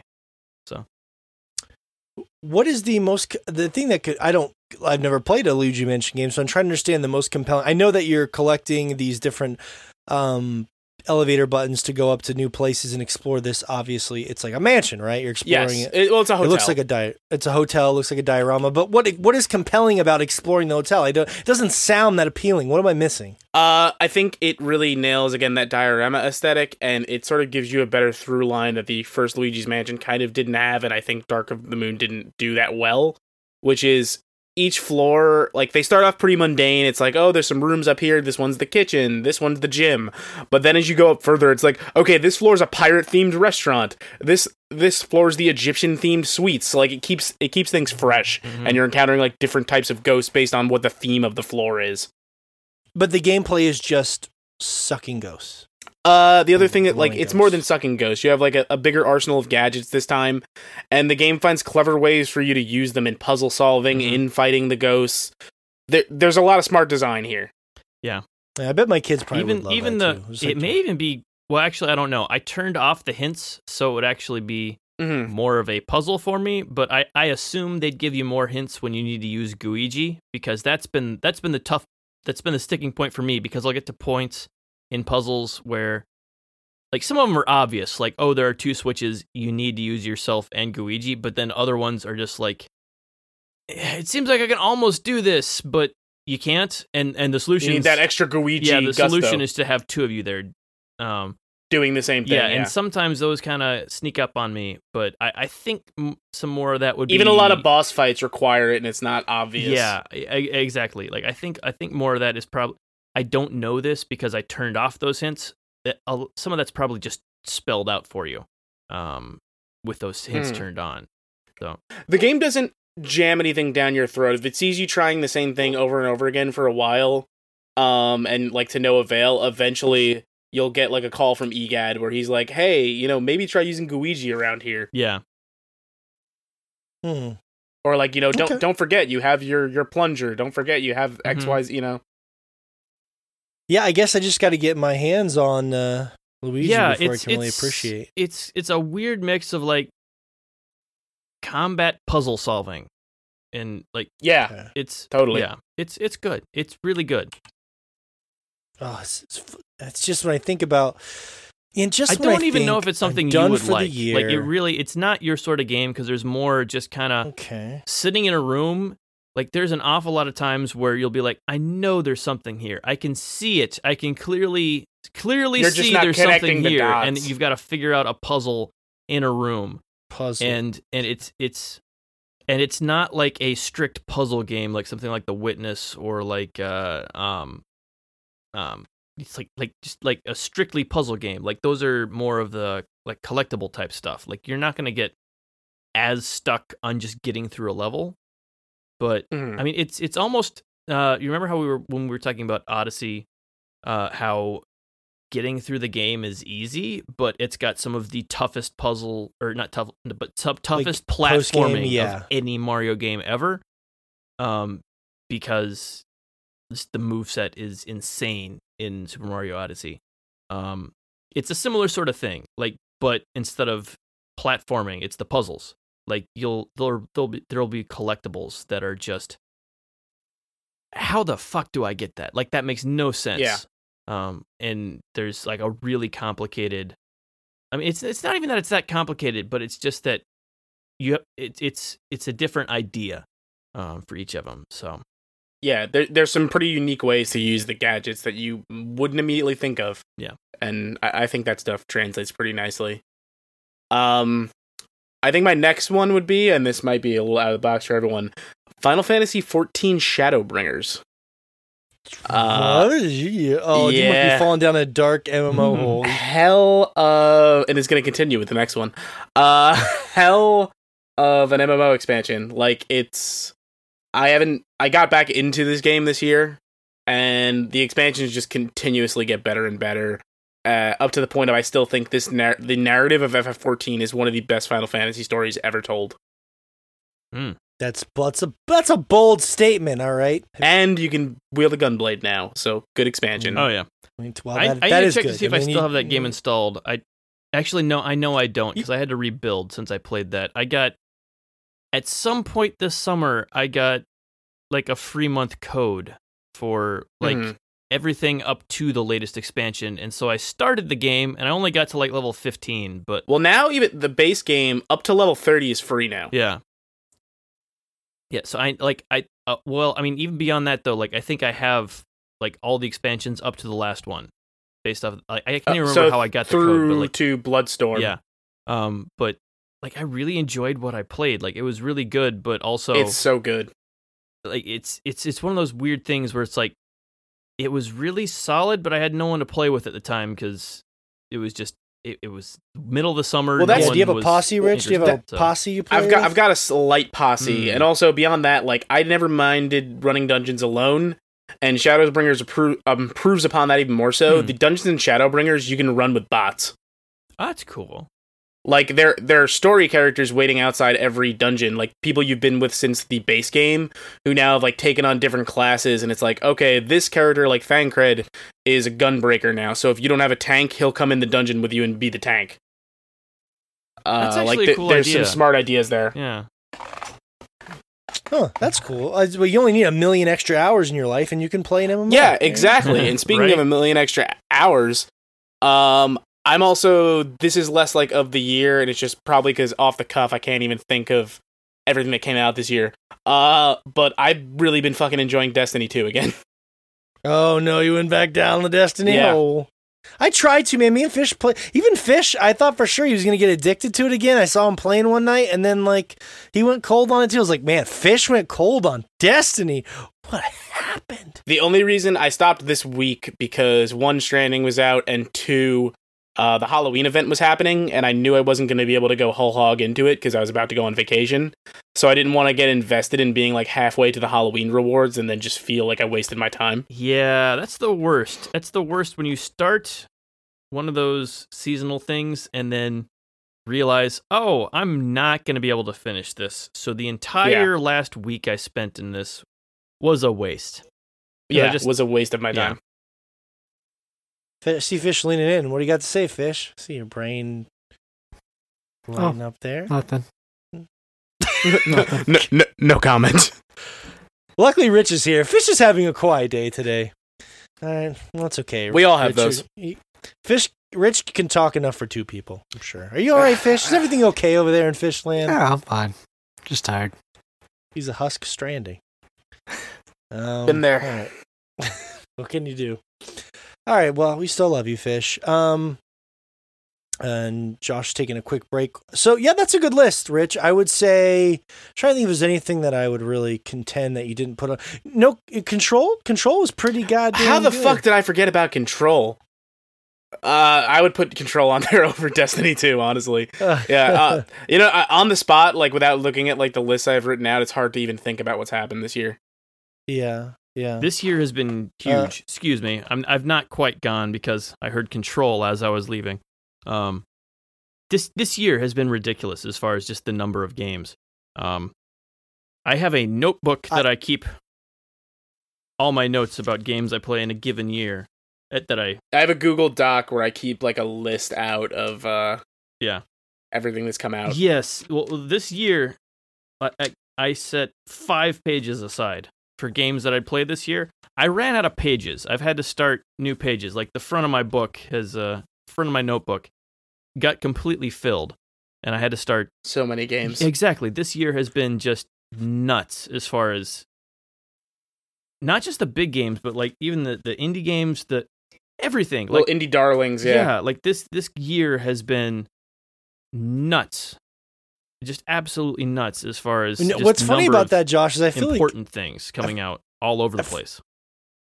I feel like we're in the minority there because all I generally hear from our listeners and fans, and maybe I'll run a poll and see, is that people have found this year to be incredibly bad and boring, and it's surprising to me. Like I maybe it's just because the big hitters are not as there for a lot of people. I would agree the big hitters aren't as the there. The AAA games have been kind of a mess this year for the most part. Well, it's a console cycle winding down. Like you feel it. Yeah, exactly. Like the big stuff is not as big. It's not as flashy as it has been. Red Dead last year was such a big thing. Like, oh my God, my PS4 can do this, is not a feeling we've gotten this year. Yeah. No, I mean, not. I mean, I. So yeah. Yeah, it's true. And then a lot of people were higher on God of War, which was another AAA game. Yep. So it was, I guess, for a lot of people last year, it was a bigger space. But, I would contend that this year has allowed games like Control and maybe Death Stranding and stuff to breathe more because there isn't something like that. I don't think Control would have been as big of something to talk about if it had come out last year. But I'm glad because I think there's a conversation to be had around Control. I think Control was fucking phenomenal. Yeah. I'll say right now, I like Control more than God of War, and I don't care, you can hold me that forever. I enjoy Control a lot more than God of War. I don't know. They're so different to me. The combat is interesting in both. Like the Metroidvania aspects are much better in Control because the world feels more. But I think Control's combat is a lot more vanilla, a lot more boring. Yeah. You gotta explore it. Yeah. I mean, the combat in Control is the weakest link by a lot. The storytelling of Control is what does it for me. Like digging into those files of like this X-Files level fucking bureau, like that's everything about Control that I loved, was reading every piece of information it threw at me. Yeah. I don't know. I think I was being a little rough on the combat. I felt like it just, because I was exploring all the powers, like I was able to make it always interesting and fun. Like, okay, I'm going to pick up this weird object, throw it to this guy, shoot the guy with, just a lot of interesting combinations. You could levitating around. I think I would mostly just throw people at stuff because I felt like the gun kind of sucked. Yes, and the shooting is garbage in the game. Like well, not if you level up the gun. No, it's garbage. Period. Like it just doesn't feel good because it's an over-the-shoulder shooter. They don't feel good. And it gives you a lot of options that I felt no need to engage with. Yeah. It overwhelms you with an unnecessary amount of options because the shooting just doesn't feel good and there's no reason for me to this is play the big around issue with it. I had with it was all the enemies are hit scan. If they decide to hit you, they hit you. And the way you stop them from hitting you is not by taking cover. It's not by doing anything It's by smart. hitting them It's first. by constantly moving. That is it. Yeah. If you are moving, they have a lower percent chance to hit you. And it just doesn't make for interesting combat because the solution is always to just keep moving. It's a game that almost presents itself as a cover shooter on its face, but totally is not that. Yeah. Like, well, but that's but those are the reasons I thought they it was should have interesting because removed like the gun, is what it boils down to. Had they removed the gun, the game would have been. you don't have to use the gun.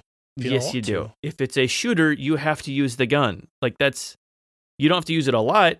It's better if you never use it, but it's not. It is a shooter. And there's many different kinds of guns. Like the original gun was kind of weak, but there's some different kinds of guns you get that are. See, that's the pretty thing. I interesting. never felt like I don't think any of the guns were different enough to like even warrant you mixing it up that much. The only gun that is worth using did, in but it that game didn't. is the sniper, because the charge shot on that will just take somebody's head I think off. that's the one I used the most. Yeah. Yeah, was that charge because shot. it's the only one that feels different enough.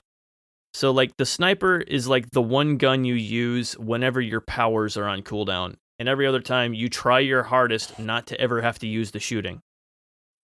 Totally. Well, I guess we're just gonna have to disagree because I felt the opposite. I would say I felt like it was satisfying to pick up like a chair, throw it at a demon midair, have him have like a shred of life left, and just go. Oh, I think the knock him out of the powers are sky. more fun, and I think a lot of the fun comes in how like big stuff starts getting, and then it's like, oh, my PS4 starts to chug. And but if you're on a base one in particular. I mean, I was on a Pro, and even still. Really? Yeah. My Xbox One X, I didn't have that many. I immediately found issues, myself wishing I had gotten that game on PC. Yeah, on PC it Josh was gorgeous. Was playing it on PC. That was like because I had this was the first game I played when I rebuilt my PC, so I was playing it with ray tracing on, and it. Oh hell and yeah, like, that's a different level. 144 frames, and it was just gorgeous. So like it's gonna have a soft spot in my heart just because of that. But yeah, like the combat was not like if the sniper was the only gun in it, I think it even would have been better. Like the sniper just works better. It's more interesting. It's a more interesting choice than like every other gun you get. It's like doesn't feel different enough. Yeah, like basically everything else. The gun feels was like it's it was a good. The gun was a good finisher. So like if I had an enemy with a pop or two left or something like that, it was a nice way to just kind of like cleanly take him out without having to pick something off the ground and throw it at him. And like once I upgraded, because I actually put I did the full upgrade tree for the gun or whatever, and it was actually really strong. Well, no, for the exactly. Like needed, the sniper is strong. That's the whole reason it's good, because you can one-shot enemies. And also you take enough time to line it up that even though it's over the shoulder, it doesn't feel like you're missing constantly. The pistol feels that way, especially the faster shooting guns. You really notice that you'll have something dead in your crosshairs, and because it's not highlighted saying you're going to hit an enemy, you don't hit them. It's like the bullets are avoiding it. Yeah. And like the sniper is the one gun where it feels like you're actually aiming and hitting enemies that you want to hit, is why it feels good. And if the other guns had that same amount of control to them, it would just control. Work. Yeah, hey, I said the title. Hey, well, but there's you did the thing. I said the thing. Yeah.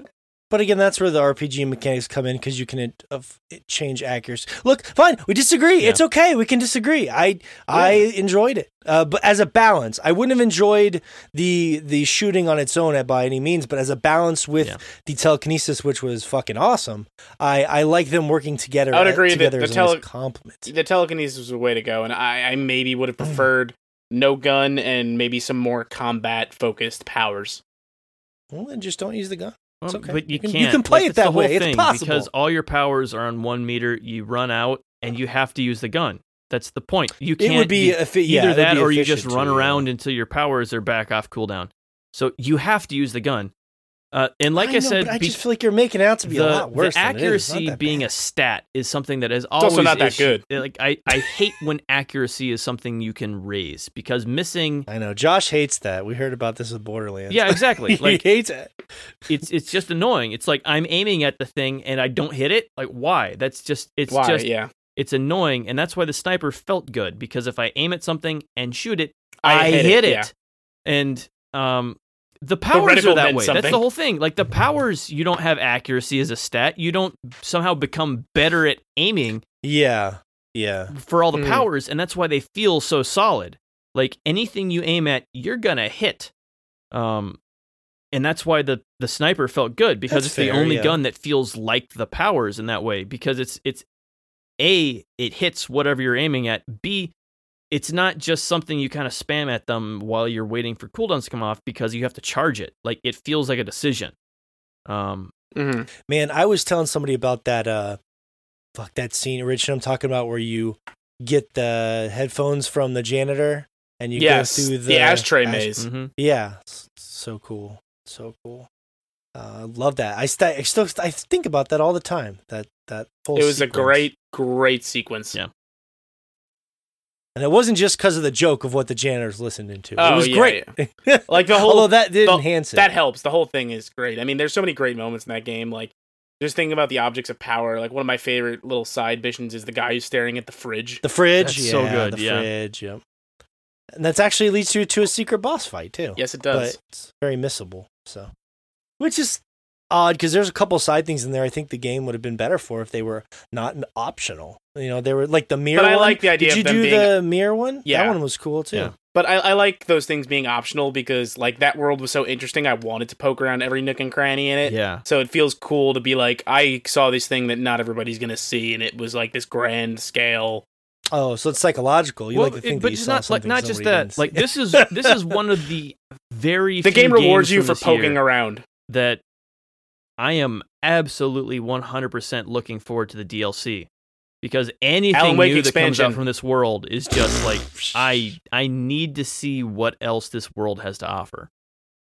So yeah, Look, I loved Yeah. it. I loved it as well, but yeah. Control is I enjoyed good.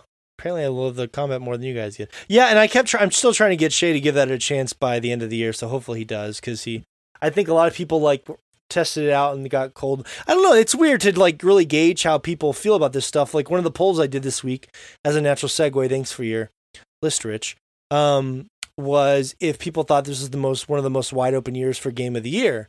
And 74% of our audience said yes, this is one of the most wide open year for Game of the Year in the past few years.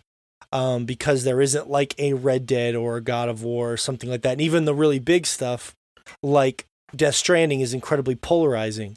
So Yeah, I don't think there's anything that like definitively people are just saying this is the one. I feel like it's very on a case by case basis.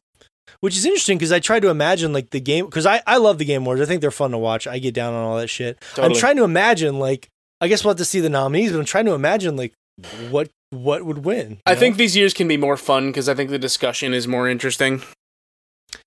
Yeah. Instead of something just dominating everything, sometimes it's kind of can be a little bit of a bummer when that happens. When there's one game. It's more interesting when there is no clear cut winner. Yeah, because then everyone's gonna have a lot of different winners. Like even for us, I have no idea what'll end up on all of our lists. It's just kind of a weird thing. But I'm really excited to see 74% of our audience agrees. I think it's wide fucking open. And time will tell. Actually, isn't the Game Awards? God, that's just around the corner, isn't it? It's fucking. Yeah, it's not far off. Oh, jeez. Yeah. 53% of our audience, Rich, said it's perfect. Death Stranding will be the most polarizing game ever created. Exactly half of our audience said yes. Not exactly, Yeah. but you know what I mean. So it's a polarizing poll, apparently, for a polarizing game, which a lot of people messaged me that makes perfect sense that would happen. Is Norman Reedus impossibly likable? No. Well, you would have been in the minority. Why don't you like Norman Reedus? Huh? I don't not like him. I just I don't think he's impossibly likable. I don't think he's that charismatic, to be perfectly honest with you. I think he's very bland. Come on, Daryl. Well, guess what? Daryl disagrees because Norman Reedus has a 71% of our audience said, yeah, I love him. They love him. Only 29% said, I don't get the fuss, and that must have been you. It was. I did vote on that. No fuss. No Someone fuss explain Norman Reedus to me. Well, I don't know. This is what I would say. He is sort of like a calming presence, usually in the shows like The Walking Dead and like Death Stranding as an example. I'm not familiar with a lot of his stuff, to be honest with you. I watched the first couple seasons of Walking Dead. Okay. I fell off after like season 2. I was like, all right, that's enough. Me too. 2 was the last. No, 3 was the last one that I was engaged in. Even then, I was like, eh. But that I'm not trying to bash the show. That's just right. I am. That's exactly what I was trying to do. He's just likable. I know I've talked to a lot of lady friends who think he's attractive, which is also a little baffling. Yeah, I think he's pretty plain looking. He doesn't grow, the facial hair thing kind of bothers me because he grows it in patches. It doesn't come in strong. I need a nice strong facial hair. No, I'm just fucking with you. He's usually, I think he's a calming presence, and he seems very like, no matter what kind of crazy stuff is going around him, he's gonna be level-headed, and he's always got like that nice sort of like wry smile going on, although in Death Stranding he's not smiling a lot. But that's my theory as to why 71% of our audience said Norman Reedus is impossibly likable. Sure, there's something there, I suppose. It's not for me. It's okay, dig your heels into that. He's not impossibly likable, because if he was, 100% of our audience would have said yes. That's true. See? Simple facts. Let's see if there's any more Death Stranding ones I can get out of the way here. Do you get a little high when you post something that gets a ton of likes? 55% of our audience said yes. They're probably lying. You're going to tell me that 45% of people get a lot of likes, they don't get a high? I like a good dopamine hit. Come on, it's human nature. Give me the smile. Give me the smile chemical. I love the idea that someone just opens up their phone and they have like 100 likes coming in. They're like, ugh, fuck. Why are you engaging with me? Hate these likes. That's Daryl. He just wouldn't care. He'd be like, 100 likes, doesn't matter. Anyways, so thank you for all you liars. But a thing that I always thought was stupid in the promotion was the baby doing the thumbs up, but now after playing the game, that's my favorite thing. He's giving you a like, it makes sense. He's with it. So many things that seem so stupid that now seem much less stupid. Thanks, BB. They still seem very stupid. They just seem a different kind of stupid. I like it. It's my kind of stupid, Josh. It's no stupider than all the goofy Final Fantasy shit we like. Come on. Don't talk shit about too many belts. I just think it's interesting how, I'm not saying people are wrong. I love the opinions, I love the conversation. I'm not saying anyone's wrong and my opinion's right. I just think it's interesting sometimes how people say this goofy stupid is good, this goofy stupid is bad. That's all I'm saying. There is some personal preference there, but I think a lot of it is just whether they realize what they're doing. Like it's whether or not it's kind of self-referential. Like whether they get how dumb what they're saying sounds. So, what if it doesn't sound dumb? Oh, it sounds dumb. You think Kojima's dumb? Is that what you're saying? That's exactly what he's saying. What are you trying to say? We don't say that around here. And we have Hideo Kojima. Hideo, why don't you come on out here? You please. I would love to talk to you. I want to thank Danny P, our good friend Danny, who is one of our patrons and VIPs. Danny donated a copy of Death Stranding that we are going to give away on poll day this Monday by the time the show goes up. So I want to thank him so much for that. He's one of he just wanted to do that just out of the kindness of his heart. Very generous. And yeah, just like, hey, if you want to do a giveaway with this, I'd love to give it out. And it's actually just PSN credit, so if someone could just take it and buy something else, which would be very disappointing for me. And dishonest. Come on. Yeah. Well, yeah, we felt like it fit in with the whole divisive theme. Like they could, decide that was not for them. You could build a bridge to wherever you'd like. Mm-hmm. Maybe you didn't play Spider-Man last year. I don't know. Well, that was the one thing that a lot of people were saying on the Instagram was like, there's a segment of people that are like, well, if Kojima didn't make this game, I don't think anyone would be talking about it. But like that's kind of like, if Kojima didn't make this game, I don't think it would get made. Well, that's what I'm saying. It's just so bizarre, and it's not like, I feel like the game could have been made by someone else as far as the whole hardcore traversal mechanism, but like the rest of everything around it, all the licensed music, the celebrities doing all the main characters, that doesn't happen without Kojima. So just yes, I agree, but it's the general tone. Yeah, but also I think the game is still like you and I were saying, the game underneath it is still really good. Like it's a solid game, and it's weird, but it's really good at the thing it's trying to do. It might not seem like it's going to be when you watch videos and trailers and stuff, but it doesn't translate well to video because you see him doing something that seems completely rote at this point. Oh, he's walking up some stairs? No, man, he's fucking walking up some stairs, man. You don't get this, man. Look at all that shit on his. He's walking up those stairs, man. You don't know half the shit about these stairs. It's funny. So I get why people would think that, but it's sort of like, if it wasn't Fish's micropenis, would it even matter? No. The only micropenis you want is Fish's micropenis. That's true. The micropenis is a metaphor. But yeah, for all of us coming together. It's not the same. It's not the same. And that's why I think it's interesting, because no one else would probably have the balls to do that with a AAA budget, because no one really has. So he's putting his money where his mouth is. The fact that he could sit there in a world we live in and say, I want to make a game about delivering packages in a world where people want to shoot things in Call of Duty. And it's just like, sounds good. Here's $6 million. Mm-hmm. So this is interesting. I was reading an article on, I believe it was Kotaku, about how Diablo 4 is being structured more like Destiny, and which sounded really cool to me. I love Diablo, but I asked our audience. I said, Diablo 4 structured more like Destiny. How do you feel about that? 56% of our audience said bleh, which surprised me. I think 56% doesn't really understand where Destiny's at right now. Because when I hear that now, knowing what current Destiny is, that makes so much sense. Yeah, that's...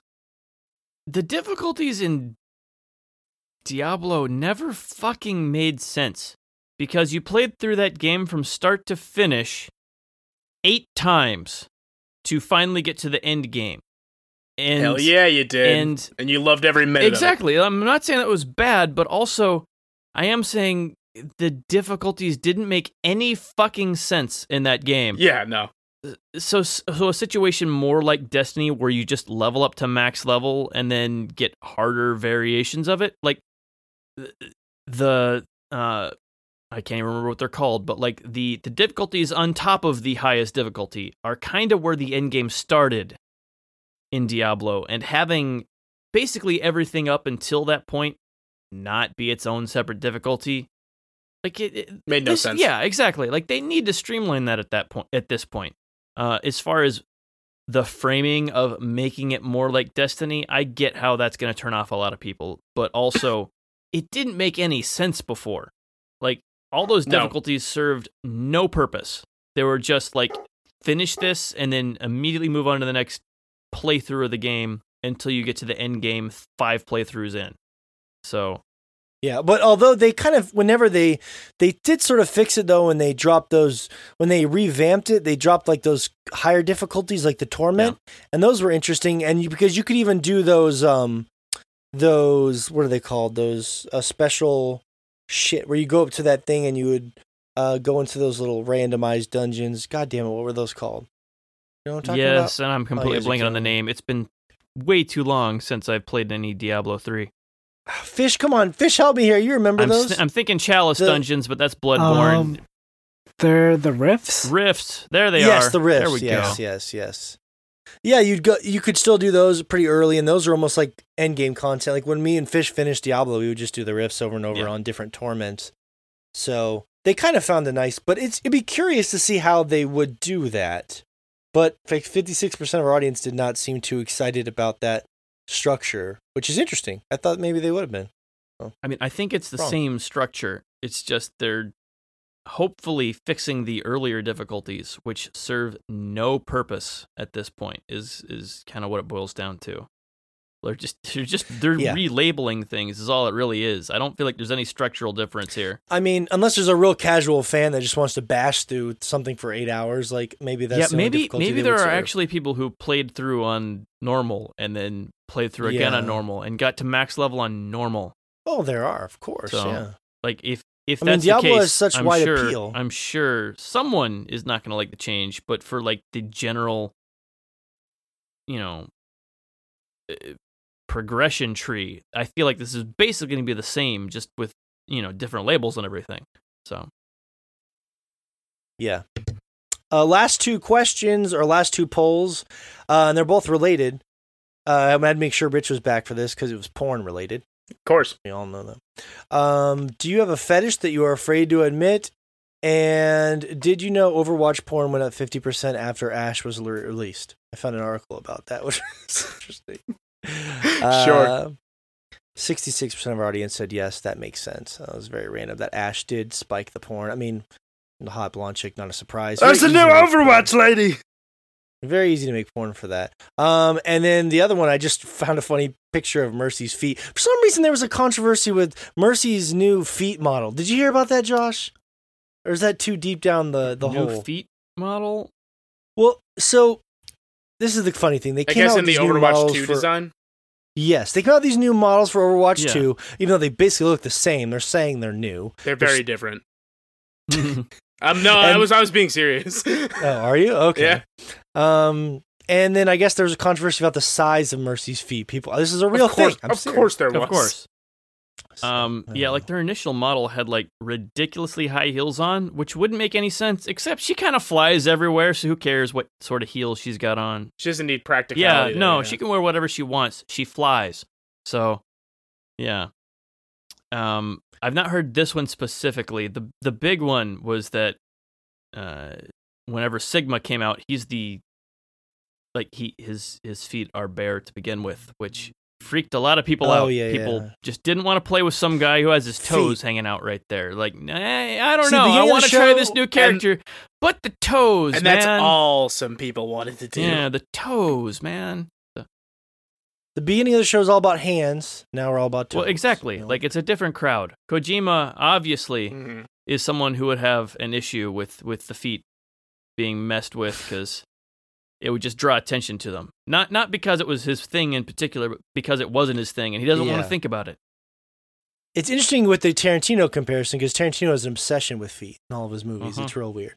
It's a documented thing. He's talked about it. And actually lied, there was one massive question I posed. I must have been really fucking frisky on this poll day. Which phenomenon is the most perplexing to you? Oh, that's right, because my daughter started playing Minecraft, and I was really horrified. Let's see here. 35% of our audience said Minecraft, 65% said Fortnite is the most perplexing phenomenon. Yeah. No, that sounds right, because Minecraft is actually a good game, and Fortnite is just a really lackluster shooter, but because it was free and streamed it's PUBG, but entirely, not as good. It was just, free PUBG? Yeah. It's PUBG and Apex, but not as good. Exactly. Well, yeah, my daughter started playing Minecraft, and it was... Yeah. Minecraft is still great. Yes, It's there's not the as worst good things as, that a kid could like, get into. Like... I think I get Minecraft as, like, a kid who grew up, like, being obsessed with Legos. Like, if Minecraft was a thing where it's just like, hey, you got, like, unlimited Legos in this digital sphere, like, yeah, I fucking get that. Mm-hmm. Well, me and my wife talked about this for, like, 20 minutes after my daughter played it. We're like, we both just hate the way that game looks, and we're like, well, she's a kid. Of course she's just blocky. Like, it's just the look of Minecraft to me is like literally. Do you want me to send you a link of some good mods to clean it up for you? No, I can't deal with it. Everything, like, I'll look at an animal, I'm like, I don't even know what animal that's supposed to be. It just looks like a mess of nonsense. But children don't care. Children. And apparently PewDiePie, because he has a quadrillion followers and he plays Minecraft every day for children, I'm sure. So, kids love Minecraft, man. It's fine. They like it. It's cool. I at least understand what they like about that. Yes. I agree with that. I would have voted for. That's kind of a trick question because I can see why both of these games would be a phenomenon. So I was just curious. It's a paradox. Yeah, it's a paradox. A painful paradox we live in. Until, Death Stranding becomes a phenomenon and we have little fetuses at McDonald's that we're getting in our Happy Meals, and it's an alternate universe that we live in. No, we're already getting those in the Happy Meals. World. We just don't know it. That's right. I don't know why I decided to go with that joke. It just No. That's what chicken nuggets are. Yeah, right? No. That's the nug. It's horrible. Nug up. I don't even know. Oh god. The nugget is in your hands. I did like a funny anecdotal thing. Our friend Jeffrey, one of our patrons, made this really funny picture of us all as the Red Hot Chili Peppers, because we talk a lot about socks, and we all have the socks hanging from our man parts, as Fish is known for around these parts with his sock love. But I couldn't. Everywhere I posted it, it got taken down my Instagram, which is crazy.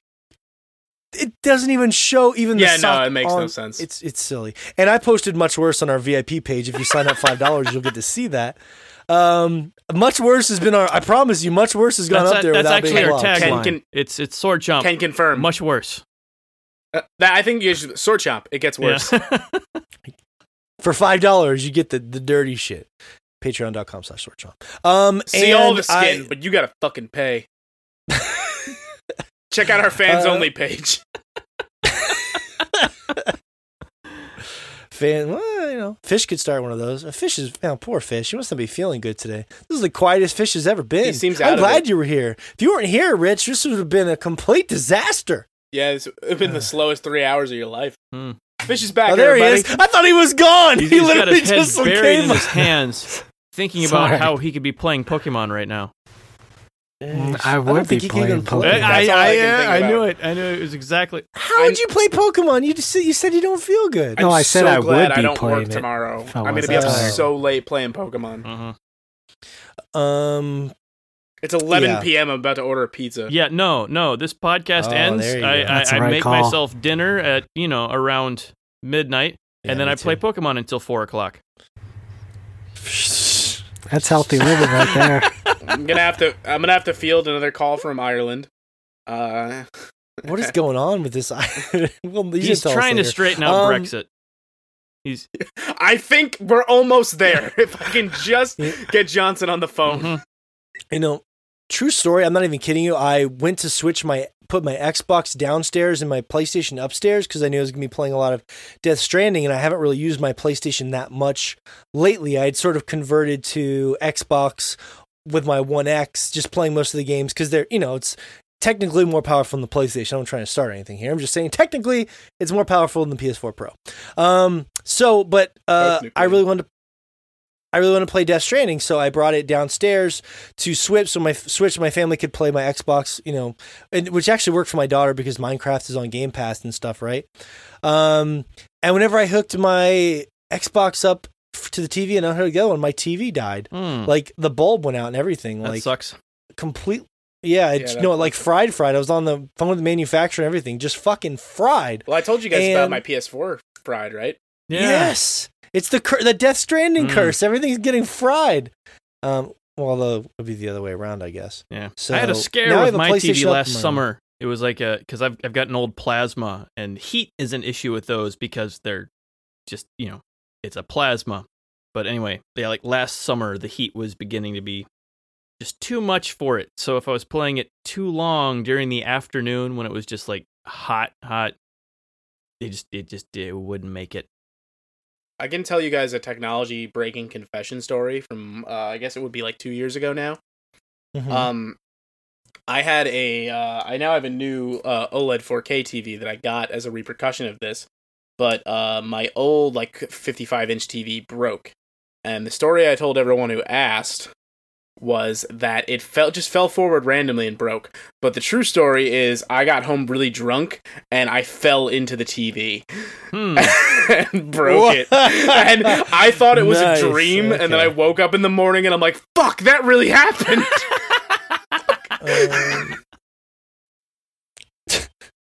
Oh, that's great. Yeah. So the moral of my story was just to joke with you guys that like I'm not trading Xbox. I love my Xbox One X. It's now the family system, but it's been feeling good to be back on the PlayStation bandwagon up in my room.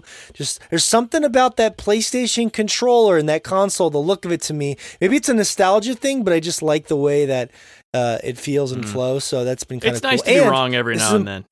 My family console is the Wonder Swan color. Yeah. Yeah, because the PS4 ain't it. No, the Xbox has completely won the controller wars this gen. Well, besides the Switch Pro, but that's not even their standard controller, so you can't really count it.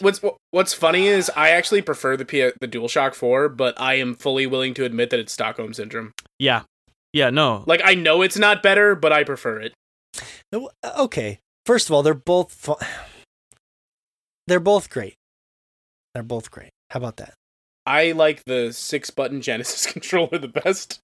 It's the one thing about the PlayStation controller is that the options button is just like kind of in a weird spot, I think. It just like it's a little strange, but the Xbox has that big ass home button in the middle, boop, that you got to push it in. So I don't know, whatever. They're both great, but the funny thing is now I have all this PlayStation shit up here, and I'm getting ready to go into next year, and I'm thinking Final Fantasy VII remake, The Last of Us 2. If I have I have to give a shout out to our good friend. So he tricked me. Our good friend, the Reverend Kevin, a good friend of mine, patron as well. We were talking and he was like, look, dude, I don't even play my PlayStation Pro anymore. I will send you my Pro. You send me your old PlayStation. Let's just do a swap. I'll do it for Sword Trump. I was like, fuck yeah, that's amazing. So he does it. He mails it to me and then says, don't send me yours. It's a baby gift. And I'm like, God damn it. So he was just too nice and he sent me basically a free PlayStation Pro. That's very nice. That's awesome. Yeah. So I will get to see Death Stranding on a Pro and see if it's substantially, because I have a nice 4K TV in my. I can't imagine it actually looks that much better. It looks really good on a standard PS4. Like, dude, Josh, I'm telling you, I've played. I wouldn't know. Red I Dead tried to play it on my standard PS4 and it broke. I've played. I'm telling you this from my heart. I played Red Dead 2 on my Xbox One up here, and I played this game on my PlayStation up here, and there's a big world of difference. I really don't think there's nothing close. It still runs silky smooth on the PS4. Like, they probably are able to handle textures at a distance a little bit better, but not enough to matter. Like, the art style Red Dead is works. Just a lot more going on in the world, and it was optimized for an Xbox One X. There's a lot more mundane activities going on in the world. You're moving an awful lot slower. Go to Digital Foundry and I can see read up on it. They can expect you to get there in half an hour. In Red Dead 2, you can see more kids playing hoopstick in the background.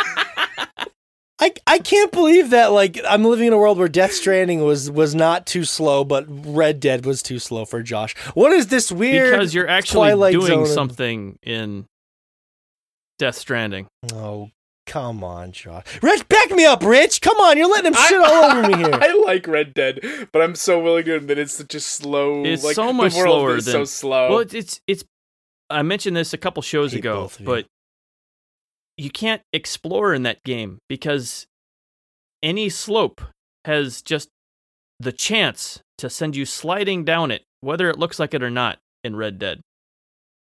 Are you on a horse? On anything. Whoa, girl. Yeah, on anything. How dare you, Josh? I feel like when you go back to Red Dead, you won't feel that way. I've been back a couple times, and it just doesn't work. It's got a 97 Metacritic for a reason. No, it doesn't. It's not for you were just saying that it doesn't have that for a reason. You made that up. You know, that was literally your point at the beginning of the day, that it was not my a point 97. was that it's impossible to have a 97 Metacritic. But it does. But I will bring it up every time I need to defend the game, okay? But it's there for a reason. In short, people don't think it'd be like it is, but it do.